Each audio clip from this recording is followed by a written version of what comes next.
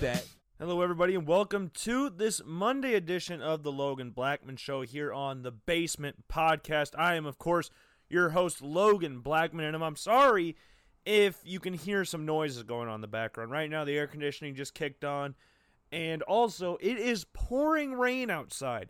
So, yeah, you're probably going to hear some sort of noises. If you can't, then you have no idea what I'm talking about. But if you can, you're sitting there like, oh, what's that? It's like this weird noise going on in the background of Logan's sound system, his high-quality sound system. Don't fret, it is just rain. And right now in Urbandale, we talked about this on the weekend, or on, Wednesday, I guess, because we did have a show on Friday. And let me explain what happened on Friday real quick before we go over what I was just about to talk about. Friday, we're recording the show, we're about 15 minutes in, and then it just stops recording. So I do it again. Exact same thing happens. Stops recording just about 15 minutes into the show. And it won't let me export it, so I can't just keep going 15 minutes at a time. It just didn't work. So I was like, okay, I'm done. I'm not doing this. And I just basically was fed up with how the thing was going. So I just left. And I didn't record a show on Friday. Which sucks, because I hate not recording a show. And it's been a while since we've missed a day. I think the last time we missed a show is when I was up in Cedar Falls moving into my new place. That, I think, is the last show we've missed. If I'm being honest, I think we missed Monday and Wednesday of that week, and then we've been on a tear, a historic tear of not missing shows. But sadly, all good things must come to an end, and Friday we missed a show, and we didn't really have in my opinion, now I'm going to be overly judgmental of myself than other people. I didn't think Friday's show was going to turn out that good anyways. So, in a way, I'm actually happy that the show didn't end up getting recorded, or the recording didn't end up working, because I don't feel the show would have been as good as if it was a normal day. I don't know why I was struggling for ideas on Friday, but that was the first time in a while that I've actually struggled for ideas, and it was very frustrating to sit there and go, wow, this is very annoying. And then couple that on the fact that the recording's not working just makes for a very, very frustrating Friday edition of the Logan Blackman Show. But on Wednesday, we talked about on Friday, Saturday, Sunday, and today, enjoy Wednesday and Thursday because it's going to rain those 4 days. It's going to pour down rain those 4 days. It didn't rain a drop Friday, Saturday, and Sunday, at least that I saw. Maybe it rained at night, but I didn't see any rain. And it is just all unleashing right now. It is pouring outside right now. If you go on the weather app on your phone, it always just shows you the weather and stuff, like, oh, what's going on right now. My phone is lighting up, like, white because of the lightning on the screen. I can barely read it because it lights. Like, I'm right in the middle of reading something, and then a big flash just pops up on the screen, and I can't remember what I was saying. But right now in Urbandale, 68 degrees. Thunderstorms going on right now. It's going to rain for the next 2-3 hours. Hopefully, that's not true. Hopefully, it ends a little bit later. I know some weirdos out there like rain. I like rain at night. I don't like rain when I have to go outside. One of my pet peeves, this is like a little weird thing. Logan Blackman weird fact of the day. Logan does not like getting wet if he's not trying to get wet, if that makes any sense. It's like, I'll shower, I'll jump in a pool, but if I'm dry, I'm not really liking to get wet. I don't like rain. I don't like playing football. I never liked playing sports in the rain. Those people always weirded me out because you're like, oh, you get all dirty. We played on turf, so we were just getting covered in black pellets all day. It wasn't very fun. I've never liked getting wet. My hair's really absorbent as well. So every time my hair gets wet, it takes me forever to dry it. They always tell me that when I go get my hair cut. Oh my God, Logan, your hair, it's so absorbent and luxurious and all of that stuff. I don't know why I said luxurious like that. Luxurious. This sounded weird. But I hate getting wet. So I hate the rain during the day. I'm cool with it at night. As I said, like if I'm sleeping, I'm cool with it. But during the day, nah. Not for me. Not for me. And right now, according to my phone, there is a 20% chance of rain. It is thunderstorming right now. The phone is literally has raindrops coming down on it on the screen with lightning striking every 5 seconds. And there's a 20% chance of rain if you scroll down the list a little bit farther. Feels like 68 degrees, so it feels like what it is outside, what it is. And the air quality is good, so that's always fantastic. But yeah, we're here on this Monday edition of the Logan Blackman Show, June 22nd, 2020.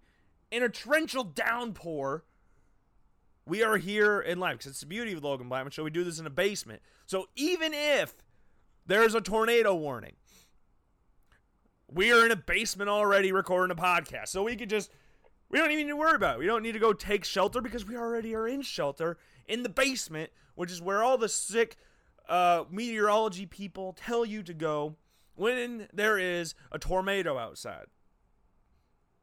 So yeah, we're safe. We're going to be recording the show, and I'm sorry, again, if there's any little rustlings in the background, because that's just rain. It's raining pretty hard right now. So, yeah, hopefully it doesn't distract you from the fact that this show is going to be a good one today. And Logan, you say every show is going to be a good one. Why wouldn't your show be good? Why would you ever say your show is going to be bad? Well, that's a good point. But I believe this show is going to be a very, very fun one today. So, we're obviously not doing Friday Fun Day today. Even though we missed a Friday, we're just going to save Friday Fun Day for Friday. Okay? So, we're not going to be making a tier list today. Just count off last Friday. Just skip last Friday. It don't matter. So, we'll make a tier list on Friday. This Friday as well. We also got the return of Top 5 Dumbest. Haven't decided what team we're going to do yet. I'm leaning towards the Buffalo Bills, because I think that'd just be fun to do. So far in that series, we have done the Cleveland Browns, the New York Jets, and the Chicago Bears. Now, if I've missed anything in Top 5 Dumbest, then let me know. But I think these lists are pretty well organized, I guess. I talked to one of my friends on Saturday, who is a lifelong Bears fan, and went over the Top 5 Dumbest things that the Bears have done. He pretty much agreed with it. I mean, there's probably more dumb things the Chicago Bears have done, because it's a very quarterback-needy franchise, and there's probably more quarterback things we could have touched on, but majority of the list was quarterback-based anyways. But Friday, if it's the Bills, that'll be a very interesting one. Other teams that could be in the running for this, the LA Chargers could be in the list for it. The New Orleans Saints, until recently, they have been one of the worst franchises in the NFL. Before the Drew Brees era, that is a very dark period in New Orleans Saints football. Archie Manning getting destroyed game in and game out for the New Orleans Saints. A winner on a losing franchise is what Archie Manning was called. They just had some really, really bad teams on the New Orleans Saints. You also got the Tampa Bay Buccaneers. Until the 21st century, they were a garbage franchise as well. They're one of the worst, if not the worst, expansion franchise in the history of sports. They had a run of losing games that made them the laughingstock of the league, and not to help the fact that their uniforms were not the greatest of all time either. The creamsicle uniforms, the winking pirate, not really signifying the toughest franchise in the NFL. You also got the likes of the Texans, who started off very bad in their early heyday, and all the quarterbacks they've gone through throughout their history, ruining basically the careers of two amazing wide receivers, Andre Johnson and DeAndre Hopkins. Not ruining, because they're very talented, and talent will exceed the losing if they're a wide receiver, but they just made their quarterbacks look semi-decent for a little bit. But those two, man, the Lions are another one. Barry Sanders, Calvin Johnson, two of the greatest players in NFL history, retired in their primes because they're just tired of playing for the Lions. So we got a lot of teams in the NFL that can be brought to this. And I know a lot of people don't know this, but the New England Patriots sucked balls up until the Tom Brady, Bill Belichick era. They had that one good year in 85 with Eason getting them to the Super Bowl. And then they had the year in the 90s when the Patriots lost the Green Bay Packers with Drew Bledsoe as the starting quarterback. But other than that, it was a lost century for the New England Patriots or the Boston Patriots, whatever you want to call them. So there's a lot of teams we could do for Top 5 Dumbest, because not every franchise has been great their entire existence. I think the closest one you could say to that is the Pittsburgh Steelers. because they've had 3 coaches in their entire existence. But they've still had some bad ones. The Green Bay Packers, Titletown, had some terrible years before Brett Favre. The in-between Brett Favre and Bart Starr years were terrible for the Green Bay Packers. Look at the quarterbacks they had. I'm not going to go out and list them. Just go and look at the quarterbacks they've had. The 49ers, they struggled after the Steve Young era for a while until Jim Harbaugh showed up. And then they started to turn things around a little bit. And then they went bad again, and then now they've got back to a Super Bowl. So every franchise will at one point or another be listed on top 5 dumbest. Okay? So nobody's safe. Nobody's safe. I'm just here for that. Every other week, every other Friday, we reveal our top 5 dumbest list.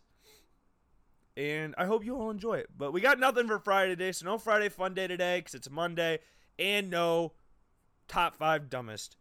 But this past week, and what we were going to go over on Friday, which we will touch on today, is a lot, basically all of the soccer leagues, all the big leagues throughout the world, in the world of soccer, are back.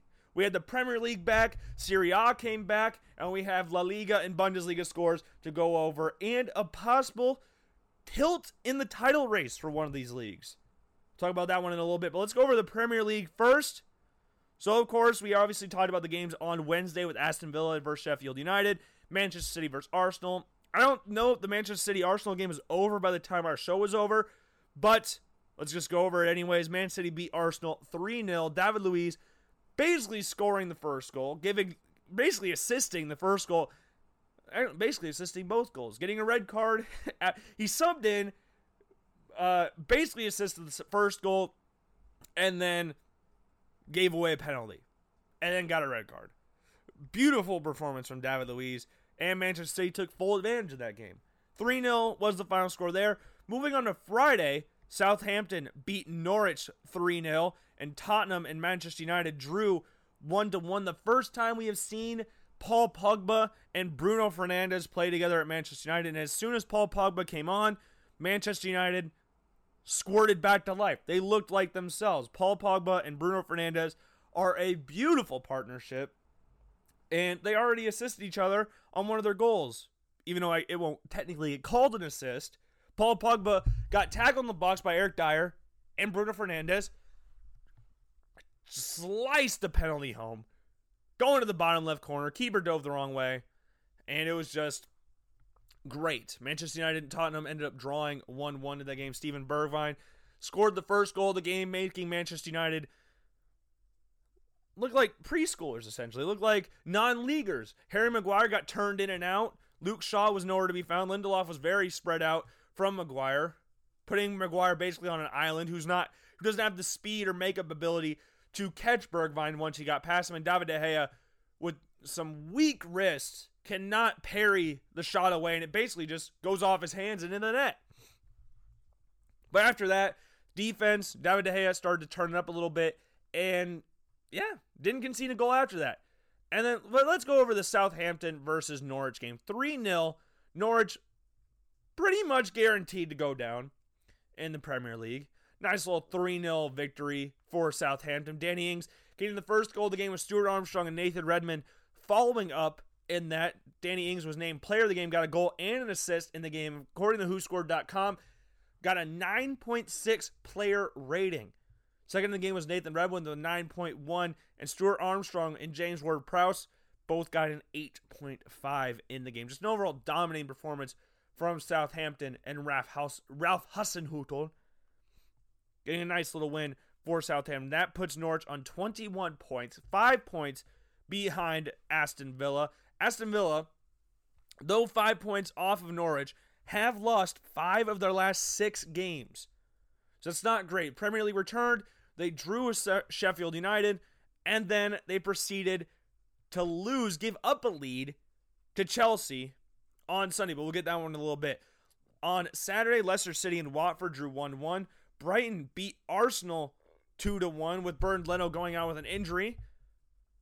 And looks like a serious injury. I haven't heard any more updates on Bernd Leno's injury, but Arsenal, who have had a very rough season to this point, their season just got a lot rougher. Wolverhampton Wanderers beat West Ham 2-0. Adama Traore comes into the game as a substitute and basically turns the game around for Wolverhampton Wanderers. Beautiful cross to Raul Jimenez, who heads it home. And then Doherty, off a nice little move by Adama Traore, gets the ball down the right wing, sends the ball into the box, and Raul Neto smashes it home. Like, on the volley, left-footed strike. No goalkeeper in the world is saving that. I don't care who you put in front of it. Allison, Jan Black, anybody. No one is touching that goal. And Fabianski just had to stand there and watch it as he just smashed the ball. Wolverhampton, 2-0 victors over West Ham, who are closer to the drop. And then Crystal Palace beat Bournemouth 2-0. Out of all the teams in the bottom part of the league that are battling for relegation spots, not battling for, but battling to stay up, 3 of them, I'm not including Norwich in this one because they're pretty much guaranteed to go down. 3 of them lost. Watford was the only one that secured a draw in that game. And that's why we said Watford would stay up in the league, because Nigel Pearson orchestrated the great escape with Leicester City the season before they won the title. He's their manager, and I don't think Watford have a lot to worry about. Now, I'm knock on wood, but it doesn't really look like it. As far as Aston Villa, Bournemouth, West Ham are concerned, I think Aston Villa out of those teams has the best chance of staying up. Even though we said they would finish in that 19th spot, I think they have the best chance of staying up because they've actually got a player that looks like he cares in Jack Grealish for Aston Villa. As far as Bournemouth and West Ham, there's not one player that you can signal as the hero of the team that's going to lead them out of this. I can't see it, to be honest. I like Bournemouth. I like West Ham. Stuart Waite, one of my good friends from high school, is an Aston Villa fan. I have no problems with any of these teams. I really like Jack Grealish, and part of me is thinking Aston Villa is going to stay up. Even though, that being said, they have lost 5 of their last 6 games, and they just lost to Chelsea after blowing a 1-0 lead. Christian Pulisic, Captain America, comes into the game, gets the first goal for Chelsea, and basically just seals their way to victory. Didn't get the second goal, though, sadly. But he did get the first goal. So that's all that really matters. Olivier Giroud, shortly after Pulisic's goal, got the goal to give them the win in this game. By them, I mean Chelsea. 2-1 victors. House got a nice little goal in the 43rd minute, just before halftime, to put them up 1-0. But Chelsea just showed their quality in the second half. Got the 2-1 victory. Sad for Aston Villa.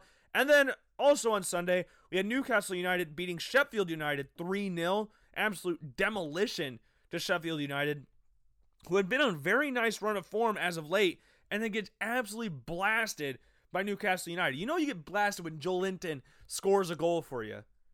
Joe Linton has not been that great of a signing for Newcastle United this season, and he got a goal in this game, which shows how dominant Newcastle United were in this game. And then the big game of the weekend, the Merseyside derby, Everton versus Liverpool, a very plain 0-0 draw. Liverpool were very, I guess not very, but experimental with their lineup a little bit. Naby Keita got a start. Minamino got a start. The Japanese international. Milner got a start at left back. Joel Matip got a start. Mo Salah didn't even come in the game. It was just a very boring game, just to say the least. Nothing happened in this game. There were 4 yellow cards in this game. That's about all the action we got in this game. A lot of people are expecting Liverpool to run rampant in this game. Everton have not won a Merseyside derby in a fat minute. I can't even remember the last time they've won one. It's been a very long time. I need to Google it, but if you're listening now, go and Google it, because it's been a very, very long time. I think it's been like 8 years or something. And they play 2 games a year. They haven't won in 18 years. I think they were 0-16 in the last 16 or something like that. Maybe I'm wrong. Maybe, but it's been a very long time since they won the league. Not the league, but it's even been a longer time since they won a league. But Merseyside derby.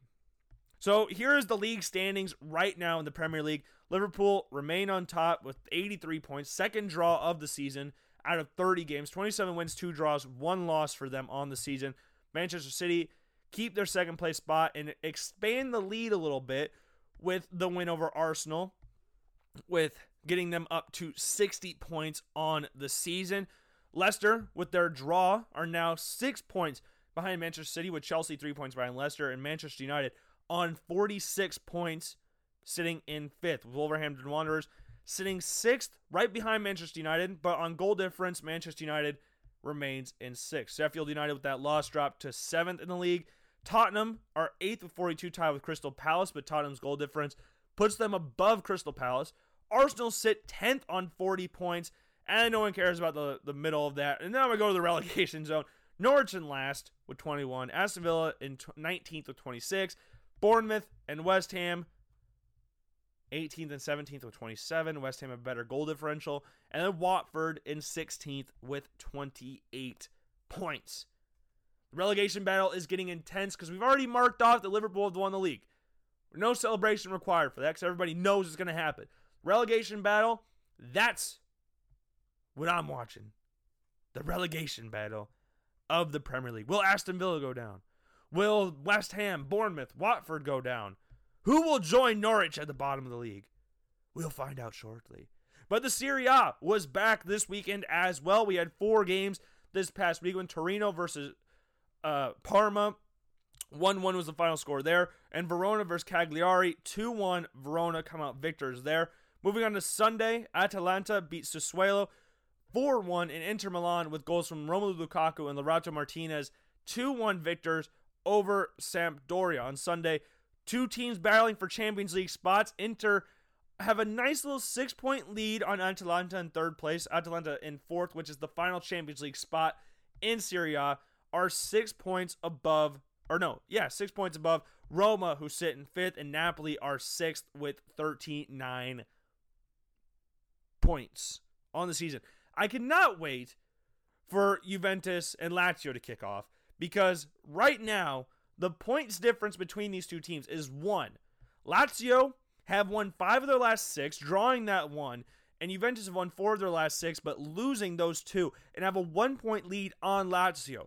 Lazio, though, have a better goal difference this year and have scored 10 more goals. They also have 1 less loss on the season than Juventus. And Lazio will be back in action on Wednesday. They will be taking on Atalanta, and Juventus will be back in action today against Bologna. And also in action today, we got Fiorentina versus Brescia and Lecce versus AC Milan. Tuesday, Spal versus Cagliari, Verona versus Napoli, Torino versus Udinese, and Genoa versus Parma. Going on to Wednesday, as we said, with Lazio playing Atalanta, Inter playing Sassuolo, and Roma are playing Sampdoria with AC Milan. I don't know why I said AC Milan. I meant Juventus taking action again on Friday against Lecce. But we'll talk about those games coming up more on Wednesday. But that battle for the top spot in Serie A is going to be intense.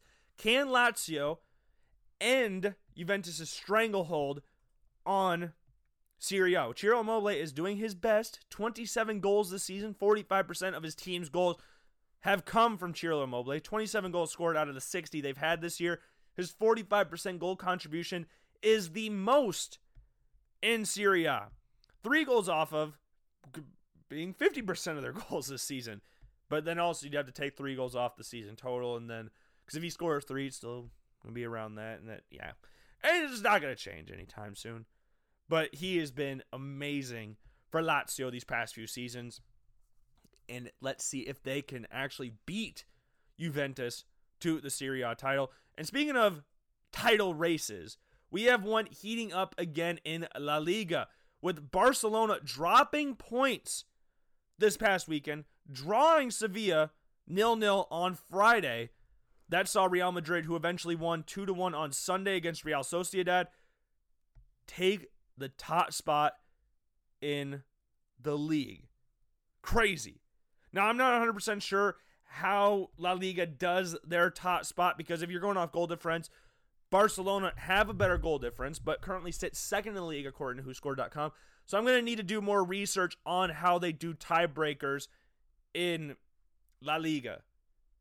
Because if you look at it, goals forced, Barcelona has more. Goal difference, Barcelona's is higher. They have more wins. So I need to do more research on how they do ties in that. But center back for Barcelona, Gerard Piqué, has come out and said he thinks the title race is over. He doesn't see Real Madrid slipping up at any point throughout the rest of the season. Barca, they needed that win against Sevilla, and they drew 0-0 on Friday. Also on Friday, we had Granada and Villarreal. The Yellow Submarine coming out 1-0 victors there. And Mallorca versus Leganes, 1-1 was the final score there. Saturday, Levante versus Espanyol. Levante won 3-1. Athletic Bilbao beat Real Betis 1-0. Eibar and Getafe drew 1-1. And Atletico Madrid, Real Valladolid 1-0 in that game. And then moving on to Sunday, Celta Vigo, in arguably the surprise of the weekend, just annihilated Deportivo Alaves 6-0. Now, I'm not saying surprising because of the fact they beat Deportivo Alaves. 6-0. They beat them. 6-0. On the season, they had scored 21 goals prior to this game. Or 22 goals. Which was, at the time, now I need to check this. Which was, I think, the joint least in the league. That has moved their goal difference to a -7 without allowing a goal this weekend as well, and moving up to 30 points on the season. Huge for Celta Vigo. Needed this victory and got a massive result out of it as well. 6-0. Absolutely crazy. 6-0. Then we have Valencia versus Osasuna, 2-0 victors for Valencia. And then, of course, Real Madrid versus Real Sociedad, beating them 2-1. Now, La Liga title race is heating up. And the battle for third is also heating up, with Sevilla and Atletico Madrid tied on points with 52, sitting at third and fourth, with Getafe in fifth with 48, and Real Sociedad and Villarreal right behind them with 47, with Valencia in eighth with 46 points. At the bottom league, Espanyol and Leganes are tied on 24 points on the season. Leganes just jumped Espanyol with their draw and Espanyol's loss. And you have Mallorca in 18th with 28 points. Mallorca has allowed the most goals in the league this season with 28, but it is Espanyol with the league worst goal difference with a -23. And we also got some scores from the Bundesliga, even though the league is decided with Bayern Munich winning their 8th consecutive title, making them basically the North Dakota State of the Bundesliga, just dominate. North Dakota State, 8 titles in the last 9 years for the FCS. That is absolutely insane. And I was telling this little side note, which again, we never do here on the Logan Blackman Show, but we went on a quick trip walk on Saturday, something me and my friends do every once in a while. And I was talking to one of my friends, and I said, I almost want to guarantee this because I think it'd be funny if it happened. Do I actually believe it? I don't know. But it's more of the fact that I would love this to happen. North Dakota State versus Oregon, week 1 of this upcoming season. I would love to see North Dakota State beat Oregon. Because if you have North Dakota State beat Oregon and UNI beats Iowa in week 1, College Game Day might be coming to Cedar Falls. North Dakota State and UNI meet up. They're number 1 and 2 ranked teams in the nation, both undefeated. Big rivalry in FCS. Why not? Why not have College Game Day come here? College Game Day comes to one location, one FCS location, it seems like every year. At least one. Last year was South Dakota State versus North Dakota State.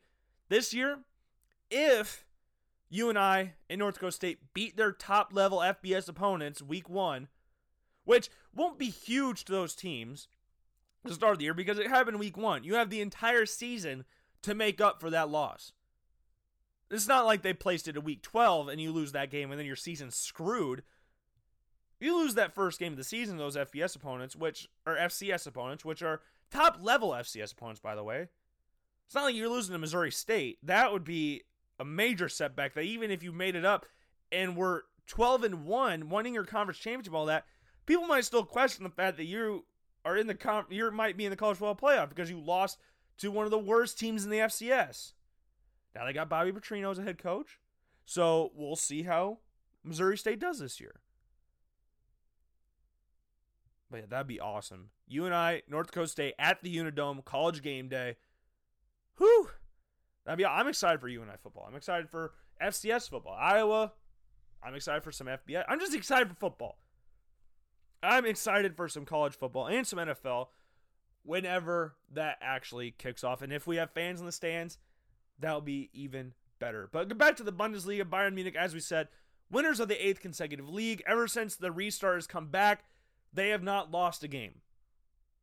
Right now, they are the best team in the world. Bayern Munich is 4 goals off of 100 goals on the season. They have a plus 64 goal difference. Plus 64 goal difference. That is absolutely insane. If you look at the Premier League right now, with Liverpool sitting top of the league with 83 points, Liverpool have scored 66 goals on the season. Bayern Munich has scored 64 more goals than they've allowed this season. That is absolutely insane. Bayern Munich are amazing this year. They are unstoppable. Borussia Dortmund, and a lot of people, I was going to go in on a Borussia Dortmund, but at the beginning of the season, a lot of people were saying that a team like RB Leipzig or Borussia Dortmund could take advantage of this season for Bayern Munich. They could go, oh, this might be the season that Bayern Munich slip up. No. As of right now, on June 22nd, 2020, Bayern Munich is the best team in the world. Alphonso Davies has been a revelation at left back. David Alaba, with his versatility, has slotted seamlessly in the center back. Benjamin Pavard's been a beast at right back, with Joshua Kimmich, much like David Alaba, who we just mentioned, slotted seamlessly into center midfield, with Leon Goretzka making a great partnership there. Thomas Muller hasn't missed a beat, leads the Bundesliga in assists, and Robert Lewandowski, oh jeez, arguably his best season of his career.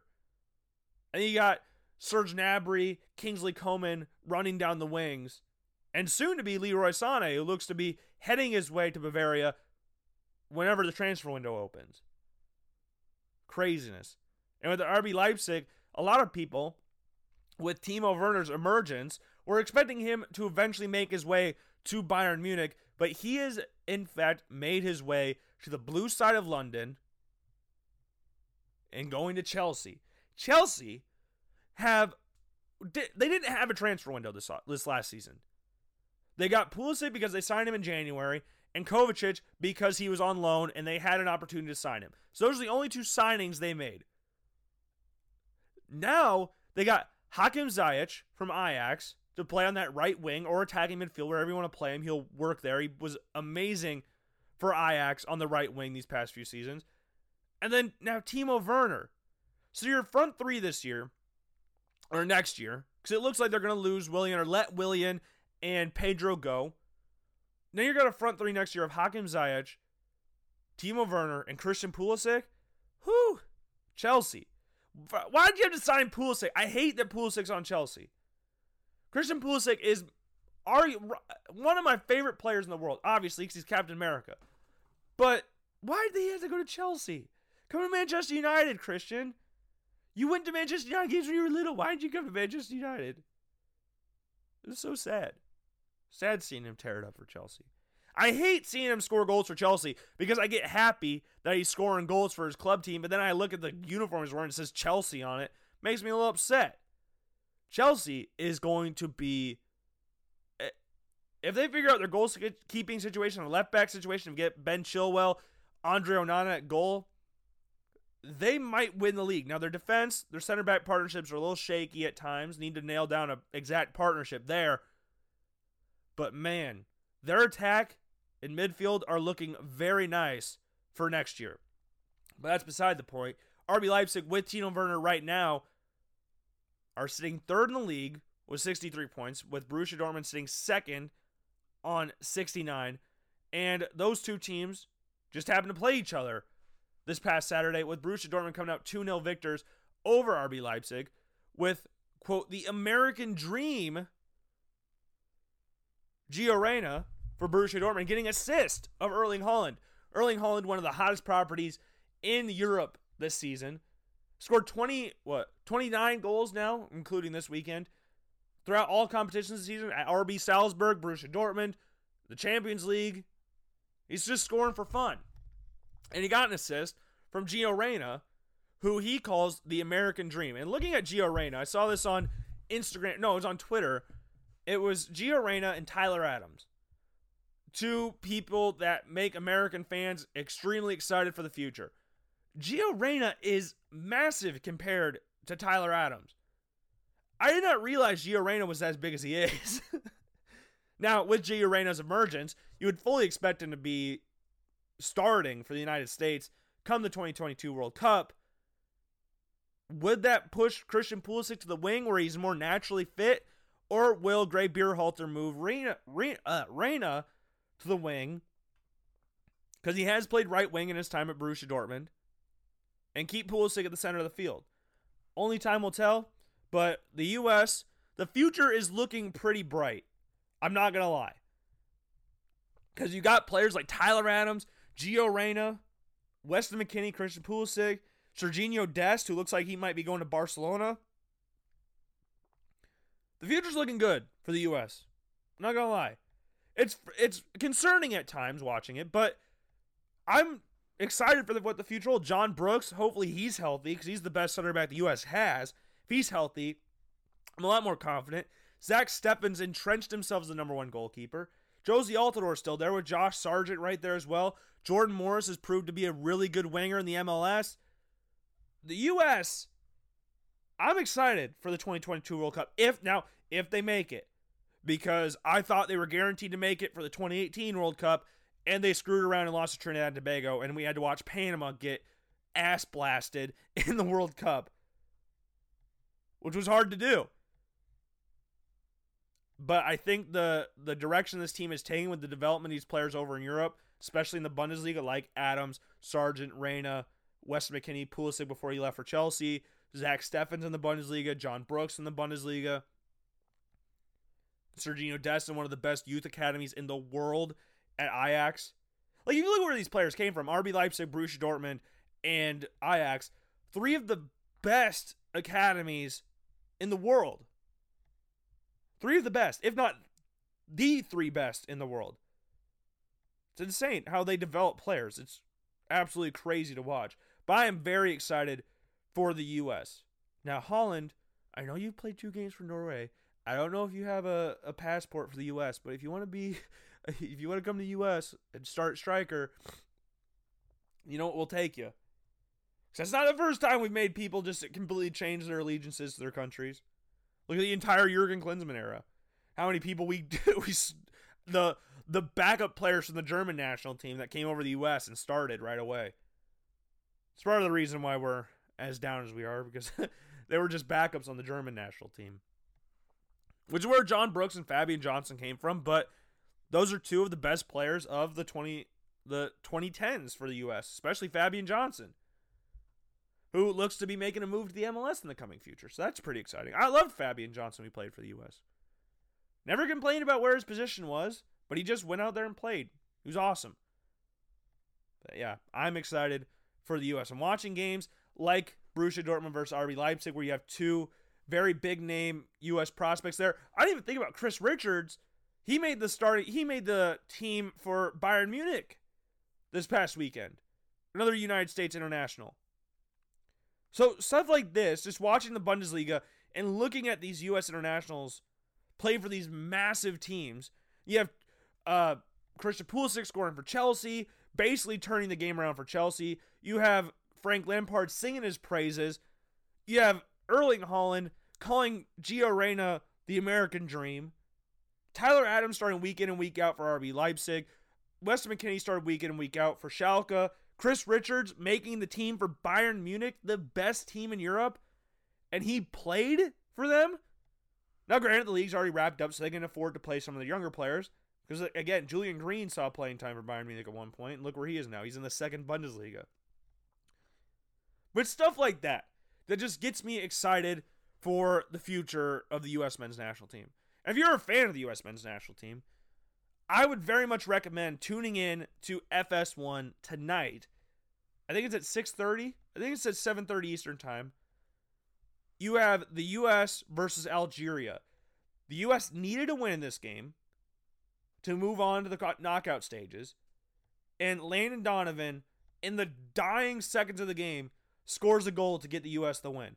I was at my Nana and Papa's house. I'll never forget where I was because this is one of the most insane games I've ever watched in my entire life. I was at my Nana and Papa's house. House completely empty. Now, that was around the time that my dad started really getting into soccer. Like, actually watching it. Because I'd played soccer before that.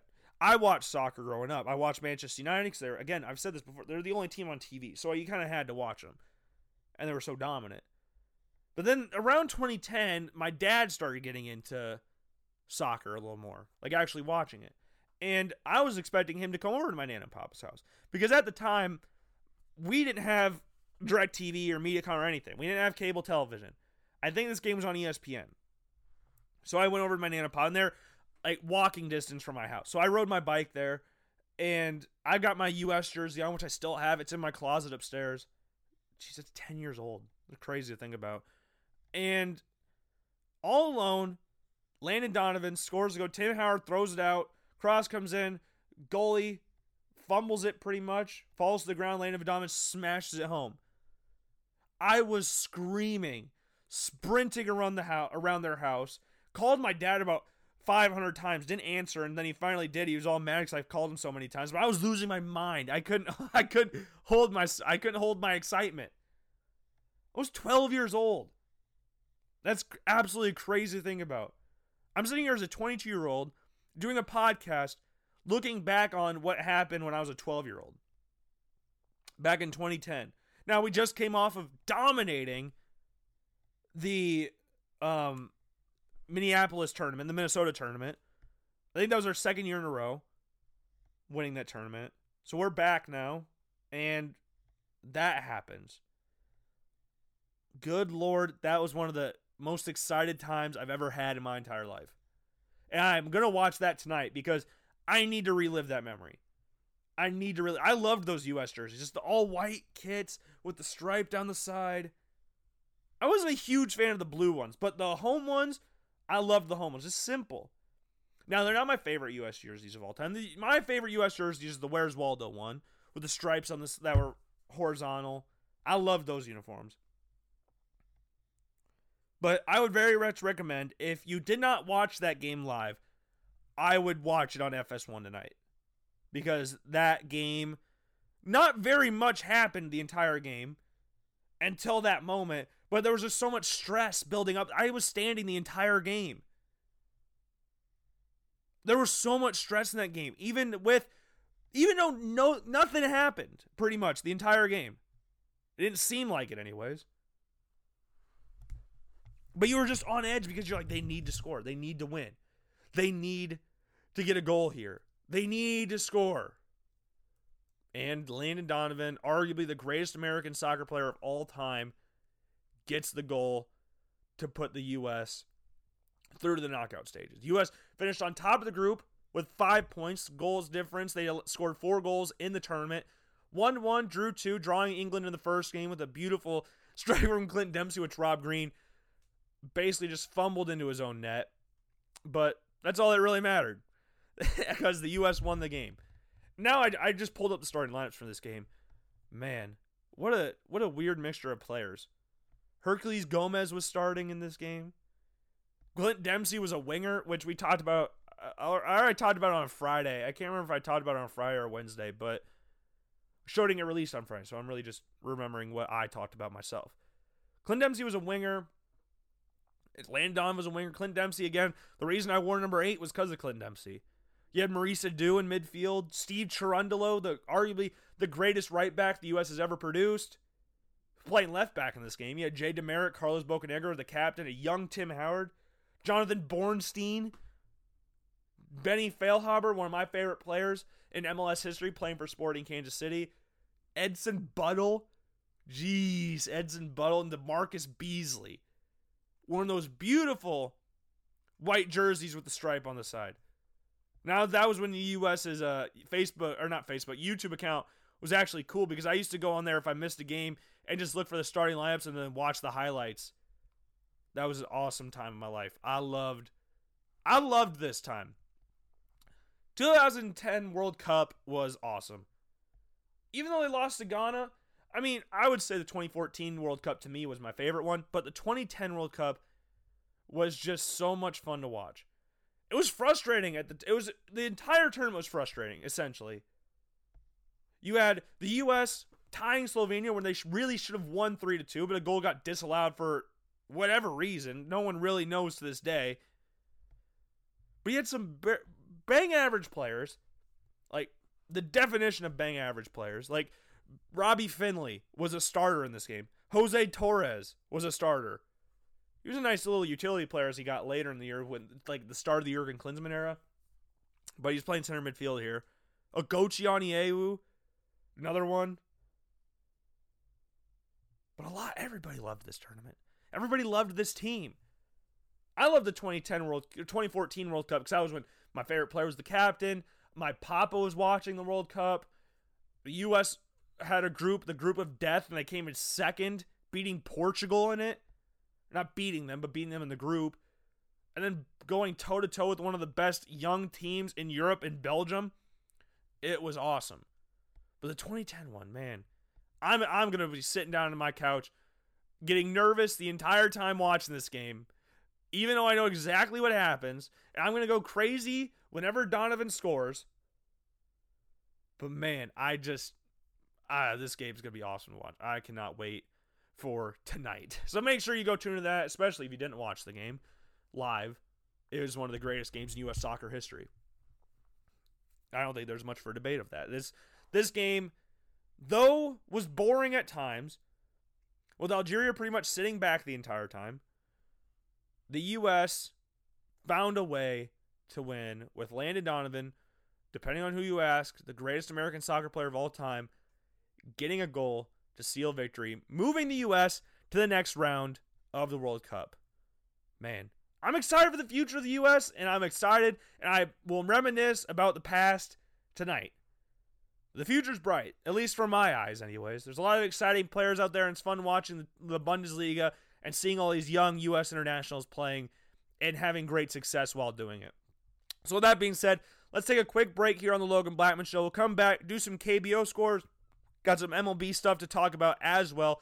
Then we'll get into more of our NFL stuff, because I got a new segment in today in a bracket style that which we have never done before. So with that being said, let's take a quick break. I will see you all right after this. Welcome back, everybody. This is Logan, and if you were just listening to the last section, we talked a lot about soccer. A little more than what we usually do. We went on a random tangent, which, again, we have never done one time in the history of the Logan Blackman Show about the U.S. men's national team in the future in which the U.S. men's national team holds and what we should expect from the U.S. men's national team in the coming years. Because, again, there's a lot of exciting players for the U.S. in the Bundesliga and some of the best youth academies in the world. We already mentioned the likes of Tyler Adams, Weston McKennie, Gio Reyna, Christian Pulisic, Serginho Dest. Like, there's so many. Josh Sargent's in Germany as well. John Brooks, who's an older player, but still there. There's so many young, talented U.S. internationals that are looking to make the big noise on the biggest stage. The big noise on the big stage. Is that a new phrase? Possibly. But I'm excited to see what the future holds. And a reminder, make sure to tune in tonight at 6:30 on FS1 to watch the U.S. beat Algeria to move on to the knockout stage and win the group of the 2010 World Cup. Did I say 2010? The 2010 World Cup. It was one of the greatest games I've ever watched. And a lot didn't happen in the game, but that still doesn't make it exciting. But we have a lot more stuff to talk about today. We're not just talking about soccer today, even though we talked a very good amount of soccer today. That's not all we were planning on talking about today. Just to let you know, I'm sorry. We got a lot of KBO scores to go over, since it's the only baseball that we're going to be getting for quite some time. Let's go all the way back to Thursday, when we didn't have any game. When we were going to preview the games or recap the games from Thursday and Friday, but we didn't have a show on Friday. So Thursday, we had KT beating SK 5-3, Doosan beating Samsung 7-3, Kiwoom beating Lotte 3-2, and LG beating Hanwha 9-7. The game against the Kia Tigers and the NC Dinos was postponed. So maybe on the Friday, we had KT beating Lotte 9-8, Kia Tigers beating the Samsung Lions 5-4, NC Dinos beating Hanwha 3-1. The Doosan Bears beating the LG Twins 18-10 in a very high-scoring affair there. And Kiwoom beating SK 2-1. Let's look at that 18-10 scoreline for the Doosan Bears versus the LG Twins. Doosan, after the top of the second inning, was up 13-1. This is after 1.5 innings. 13-1. Then LG scored 3 runs in the second. 13-4 after 2 innings. Then LG started to claw back again. Got 1 run in the third. So now it's 13-5. Doosan got 2 runs in the fourth, same as LG. Got 3 runs in the sixth. And LG didn't really do a lot to counter that. I mean, losing by 8 runs is a blowout. But when you look at it in the fact, like, losing 8-0, to me, is seen as a worse game than losing 18-10. It's a worse blowout, losing 8-0, because you got the big old goose egg. It's crazy. But insane game, 18-10. How often do we see score lines like that? It's absolutely ridiculous. Pitching-wise, for the Doosan Bears, Lee Young-ha, 3 2/3 innings, 9 hits, giving up 7 earned runs, 1 walk, 4 strikeouts in the game. Hong Jio-hyu, and 2 2/3 innings pitched, gave up 2 hits and had 4 strikeouts in the game. Easily the best pitcher for the Doosan Bears in this game. Batting-wise, we had Park Kun-woo had 3 RBIs. We had Jung Soo Bin with 3 RBIs. There's just some good batting numbers. Choi Ju-han, 3 RBIs. Kook Hae-sung, 3 RBIs. Like, there's just a lot of good performances from the Doosan Bears. For LG Twins, again, 10 runs in an average game, you winning that game. If you score 10 runs. But if the other team scores 18, then you're losing that game. Hitting-wise, Lee Chun-wong, 3 RBIs in the game off of 2 hits. Got a walk in the game as well. Chae Yun-seong, 2 RBIs in the game. And Park Young-taek, 2 RBIs in the game off 4 hits. Went 4 for 5 in the game. Very impressive performance from him. Pitching-wise, as we said, the Doosan Bears scored 5 runs in the first inning. Chabu Chan did not make it past the first inning. He pitched 1 inning, gave up 6 hits, gave up 8 runs, 3 walks, and 1 strikeout. Absolutely crazy. He made it to the second inning, didn't do anything in the second inning. Then Kim Dae-yu gave up 3 hits, 5 earned runs, and 1 walk in the game. Like, the bullpen, the start, it just was not their game for the LG Twins, to say the least. It was just not a good game at all. Moving on to Saturday, LG gave up a lot less runs to the Doosan Bears, but still allowed 8 and lost 8-2. Loet beat KT 8-0. Hanwha beat the NC Dinos 4-3. Kiwoom beat SK 9-3, and the Kia Tigers beat the Samsung Lions 6-3. And yesterday, the NC Dinos beat Hanwha 9-7. Doosan completed the sweep over the LG Twins, winning 3-1. Kiwoom beating SK 7-2. Samsung beat Kia 12-5, and KT beat Loet 3-2. Right now, in the standings for the KBO, NC Dinos remain atop the league with 28 wins, 12 losses. Doosan Bears and the LG Twins are both 3.5 games back, both teams with 25 and 16 records. Kiwoom sits 4th with 25 and 17. Kia next with 23 and 18. There's a slight drop off to 20 wins with Loet and Samsung both at 20 wins. KT is at 18 wins, SK is at 12, and Hanwha has finally reached the double-digit mark with a record of 10 and 32. Now, not very impressive, but it is impressive the fact that they got over 10 wins on the season. Because some of us, like myself, did not know this day would ever come. They were struggling. They're still dead last league. They're 19 games back at the NC Dinos. They ain't doing anything anytime soon. But the fact they got over 10 wins and are only 2 games behind SK, that's very impressive. Or 2.5 games behind SK. It's very impressive. Now, it's just a battle for last place. Who can Hanwha pass SK? Because Hanwha's 8 games behind KT. SK is 6 games behind KT. So it's just, you got a ways to go if you don't want to be last or second to last in the KBO this year.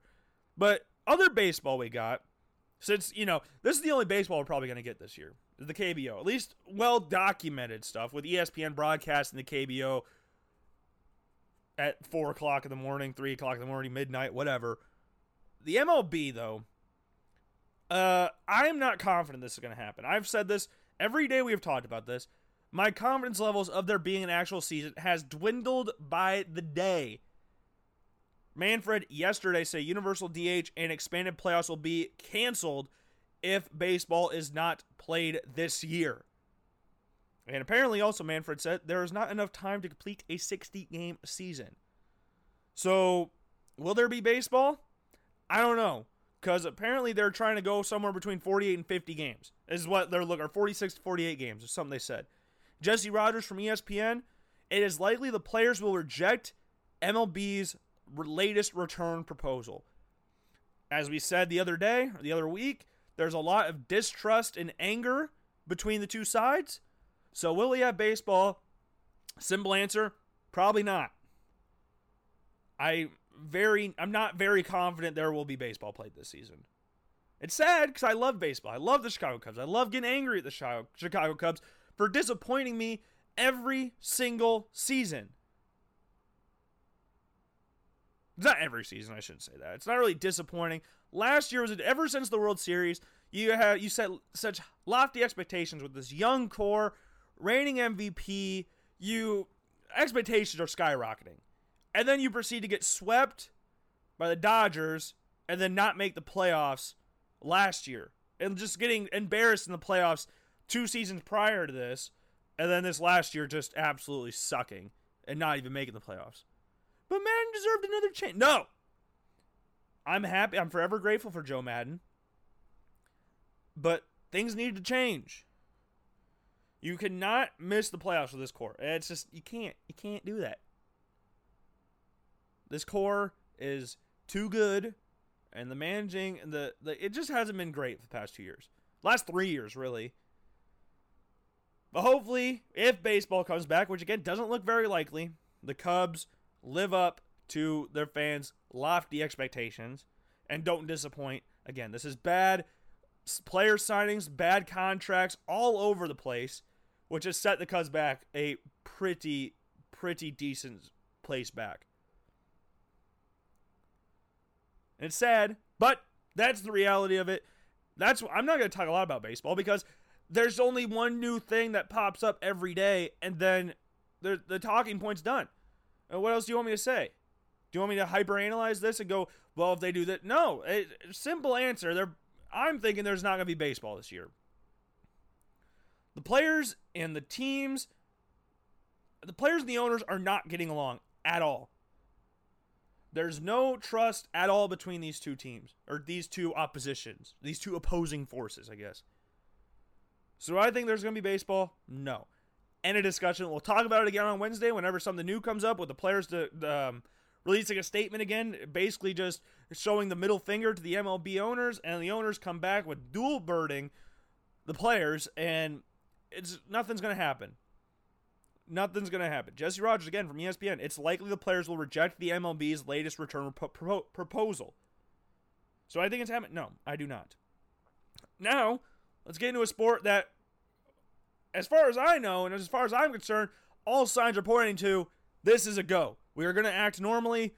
Everything's looking good. Now, things might have to change because the players are starting to come out with COVID-19 cases and whatever.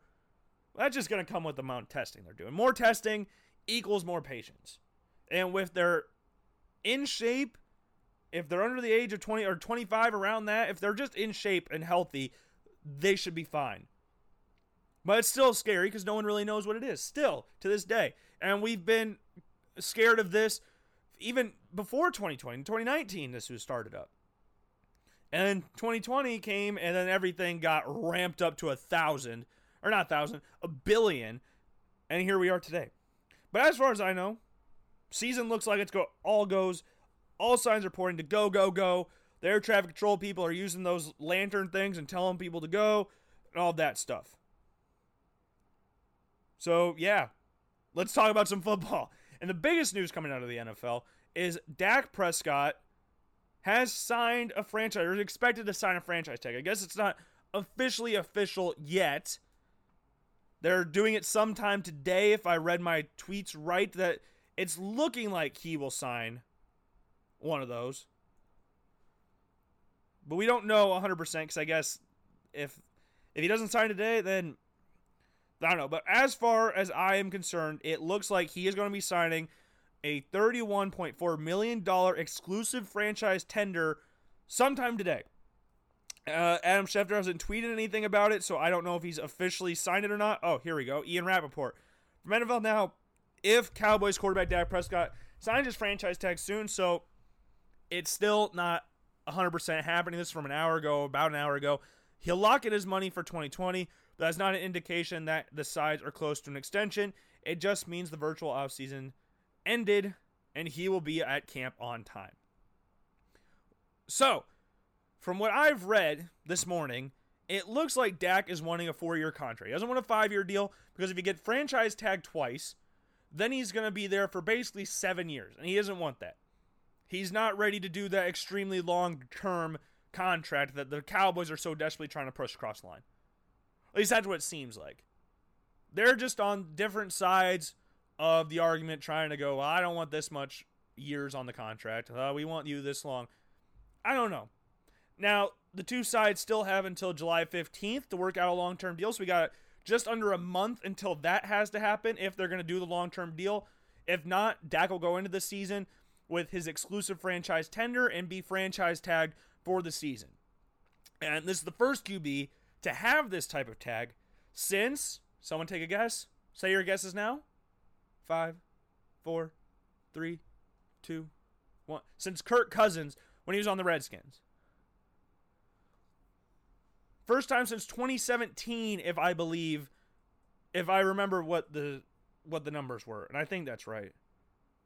So, and Cowboys starting quarterback Dak Prescott will get his exclusive franchise tag if he signs it. First time since 2017, since Kirk Cousins on the Redskins. Just the NFC East and just not signing players to big deals. And you get the quarterbacks that aren't I don't know, that teams are hesitant to lock down the big time deals. Like Dak Prescott, Kirk Cousins, both good quarterbacks, but they don't know if they want to plug in their entire future into that quarterback. Or at least the quarterback in this scenario, Dak, does not want to plug his future into the Dallas Cowboys. If that's what it seems like. Now, to some people, Dak deserves this money full-heartedly. He is a top 5 quarterback in the league. He is amazing. And yeah, give him the money. Show him the money. But to me, Dak is a top 10 quarterback, not top 5. And he is overvaluing himself. If the rumors are true that he's wanting Russell Wilson money, like for a contract, I get franchise tag and all that stuff, but for a contract wanting Russell Wilson money, then that's a little ludicrous, to say the least. At least in my opinion. I think Dak is a good quarterback. I think he is, this isn't really much for a debate. He is a starter in the league. That's not really up for debate. But is he a starter in the league on the Dallas Cowboys? And is he as good as the money he's about to get paid?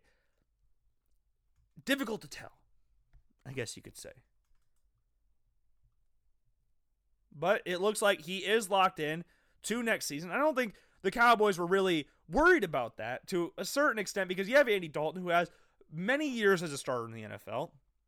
So you have that backup option in your arsenal, I guess you could say. But you don't obviously want to do it because you'd much rather have Dak Prescott than Andy Dalton. And I was watching Colin Cowherd when I was eating lunch just a little bit ago. He was talking to some guy that's very close to the Cowboys organization. I think he's a beat writer. Now, I could be wrong on that, but if I remember correctly. And he brought up a good point. Mike McCarthy not wanting to marry his starting quarterback just as he's getting started. They haven't dated yet. So that's probably what they're going to try and do. Mike McCarthy, franchise tag him this year, have Mike McCarthy give his opinions about the quarterback, and then we'll see what happens afterwards. So you tied down Zeke to this big contract. You got Amari Cooper tied down to this massive contract. And now it's Dak's turn. But we're going to have to wait till it looks like July 15th at least, I would imagine. Because I don't think they're going to sign a new deal today or tomorrow. I think it's going to take that entire half month or however much longer we have until then to get this whole thing sorted out. So I have a new game here today. Usually on Mondays we do yay or nay, which we might do later in the show. But I've got a new one. It's I mean, I didn't come up with the idea, but I came up with the idea for the radio show. Okay, that I haven't seen this on a radio show. I see it all the time on social media and all that stuff. But start, bench, cut. I think a lot of people are very aware of what this topic is. You go through 3 quarterbacks, and you start one, you bench one, and you cut the last one. But this is the scary part, or sad part, because I'm going to do this by division, like we usually do. So we got the AFC North, South, East, West, same with the NFC, and go through each division, talk about which quarterbacks are doing what. But there's 4 teams in each division. So that leaves us with a wee bit of an issue. We're going to have to launch the last quarterback into the firing flames, the fire pits, or whatever, the Sarlacc pit. Because we don't have anything to do with them. We'll just cut the last one, send them on their merry way, and then launch the 4th one in the Sarlacc pit. And then we'll go back and look at the 4 quarterbacks. Because in each division, there's 8 divisions in each league. Or 4 divisions in each league. So you got 8 total divisions. So we'll take the guy that we threw in the Sarlacc pit, and we'll rank them accordingly. We'll put them up against each other. So like, if one quarterback from the AFC West comes last, I'll compare them, and we'll do start, bench, cut with, or we'll make up something else. So like, backup, cut, Sarlacc pit. And then we're stuck with the 4 again. So we're in a sticky situation. We're just gonna launch the 4th one in the Sarlacc pit, okay? And I feel sorry for their families because they'll be digested over 1,000 years, but that's just what happens. So let's go in this. Look at each division, rank each quarterback by start, bench, cut, Sarlacc pit. And yeah, 4th QB, we do whatever. He either doesn't exist, throw him into the fire, make a sacrifice, but we're doing Sarlacc pit. So let's start it off with the AFC North. Now the quarterbacks for the AFC North, now we've done multiple quarterback brackets. We've ranked quarterbacks on the Logan Blackman show. Here's what we got. We got the Ravens, Bengals, Browns, and Steelers. We got Lamar Jackson, Joe Burrow, Baker Mayfield, and Ben Roethlisberger. Start, I think it's obvious we're starting Lamar Jackson. I think second ever unanimous MVP in NFL history. Led the league in passing touchdowns last year. First quarterback to ever throw for 3,000 and rush for 1,000 yards in a season. He's an insane player. Now, the offense, a lot of people argue, is very toned to his strength, which, yeah, that's how offenses work. Like, oh, he's a system. The system is him. A lot of people are like, if he was in a different offense, then he wouldn't be as good. Well, yeah, if he was thrown into, say, the Patriots offense, I don't think not the Patriots, because Bill Belichick would probably fix his offense around that. The Raiders offense, I don't know if he'd be as good because John Gruden's not necessarily, well, he has a lot of very complex plays, but is he the smartest head coach in the world? I don't know. John Harbaugh is one of the smartest coaches in the NFL, completely changed his offense to fit Lamar Jackson's. You're going to fit your system around your quarterback. That's how it works. The term system quarterback is stupid because you know who's the system? The quarterback. And if they go to a new team and it doesn't work out, it's because that team did not do a good job at incorporating that quarterback into the system, which was the old quarterback. So it didn't work out for him. I hate the term system quarterback. Well, Lamar Jackson's obviously the starter here. Bench. Now, we got to look at potential here. We got to look at injuries. We got to look at all this stuff. So, bench, I am going to say, it's stuck between 2. I'm going to say Ben. Now, I think I've done a few quarterback rankings where I've listed Baker above Ben just because of the injuries and stuff. But I think out of all skill level, if we're going off injuries aside, because Ben, coming back from an elbow injury, is not the easiest injury to come back from, especially from a quarterback. So, how will he be going into the season? I don't know. But I think the Steelers were only a quarterback away from making the playoffs last year. Their defense was one of the best in the league, with Minkah Fitzpatrick being one of the best, if not the best safety in the NFL last year. Their defense is legit. Their offense just needed a quarterback, and now Ben's back. Now, do I think Ben is better than Baker Mayfield? Yes, I think he is. But in the future, would he be? Probably not. But I'm going to say bench Ben. I'm going to cut Baker. And then I'm going to throw Joe Burrow in the Sarlacc pit. Just because I haven't seen him in the NFL yet. I don't think it's fair to rank him above Baker Mayfield. And he hasn't played a single snap in the NFL. So he did that. Like, Tim Couch was drafted first overall. I don't think a lot of people were putting him above a lot of people in the NFL. I would take Tim Couch over Drew Bledsoe any day. Why? Because he drafted first overall. I really like him. Now, it's just a random example, but I want to take Tim Couch over anybody. Just because you're a high draft pick doesn't mean you're going to pan out in the NFL. Joey Harrington's one. Akili Smith's another one. Cade McNown, we talked about him 2 Fridays ago, was one. And there's so many. Johnny Manziel's a first-round draft pick. Like, there's so many quarterbacks that don't pan out. Jamarcus Russell, Ryan Leaf. Like, there's so many quote-unquote can't-miss prospects. Every prospect can miss. You can miss on somebody. There's no such thing as a can't-miss prospect. But Joe hasn't played a snap in the NFL, so I don't feel it's fair to put him over a guy like Baker in this situation. Now, I could be persuaded to throw Baker over Ben because I think Baker is very talented. I just think he had a very bad sophomore season based around bad coaching and terrible play calling. I think he'll be really good this year. In my opinion, it's based off what they've done, because they have completely turned that offense around. They got 2 new starting tackles, which is what they've needed.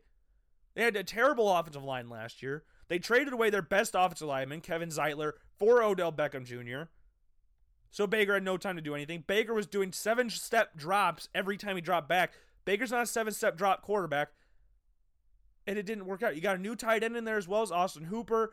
You got him with David Njoku, Jarvis Landry, Odell Beckham Jr., Nick Chubb, one of the best running backs in the NFL. The Browns are poised to actually make some noise this year. They are a better team this year than they were at the start of the season last year when everybody was hyping them up and possibly going to the Super Bowl just because they got Odell Beckham. I think they're a way better team on paper. Like, if we're just looking at the start of the season last year and the start of the season this year, because obviously, looking at the start of the season last year, knowing what we know now, you're like, oh, wow, the Browns were set up to fail. Why are the Browns stay? But if you remember last year, around June, whenever the trade happened, let's go August of last year. Sports Illustrated released their NFL season poll thing, and the Browns, by a lot of people's estimates, were going to win the division. It's what a lot of people thought. Or at least win like 10 or 11 games last year. I think I had them going 9-7, maybe 8-8. I had them somewhere around there. The Browns this year might actually make some noise. But I think people have gone in there and go like, oh, okay, let's not fully jump on the bandwagon yet because they are the Browns still. They could still suck. But I think Baker's going to have a good year this year. Now, I think you could do a coin flip between Baker and Ben because you got to throw in the injuries for Ben. You got to throw in the age for Ben.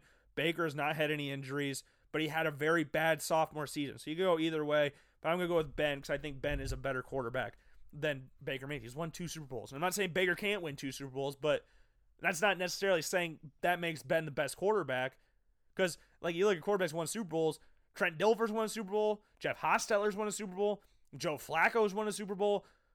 There's a lot of quarterbacks that have won a Super Bowl that doesn't make them better than other quarterbacks, but I don't know. Ben's just done it for a long time, and I think Ben's a very good quarterback. He might retire before the season starts, because that's what it seems like he does every single freaking year. But, yeah. Start Lamar, bench Ben, cut Baker, throw Joe Burrow in the Sarlacc pit.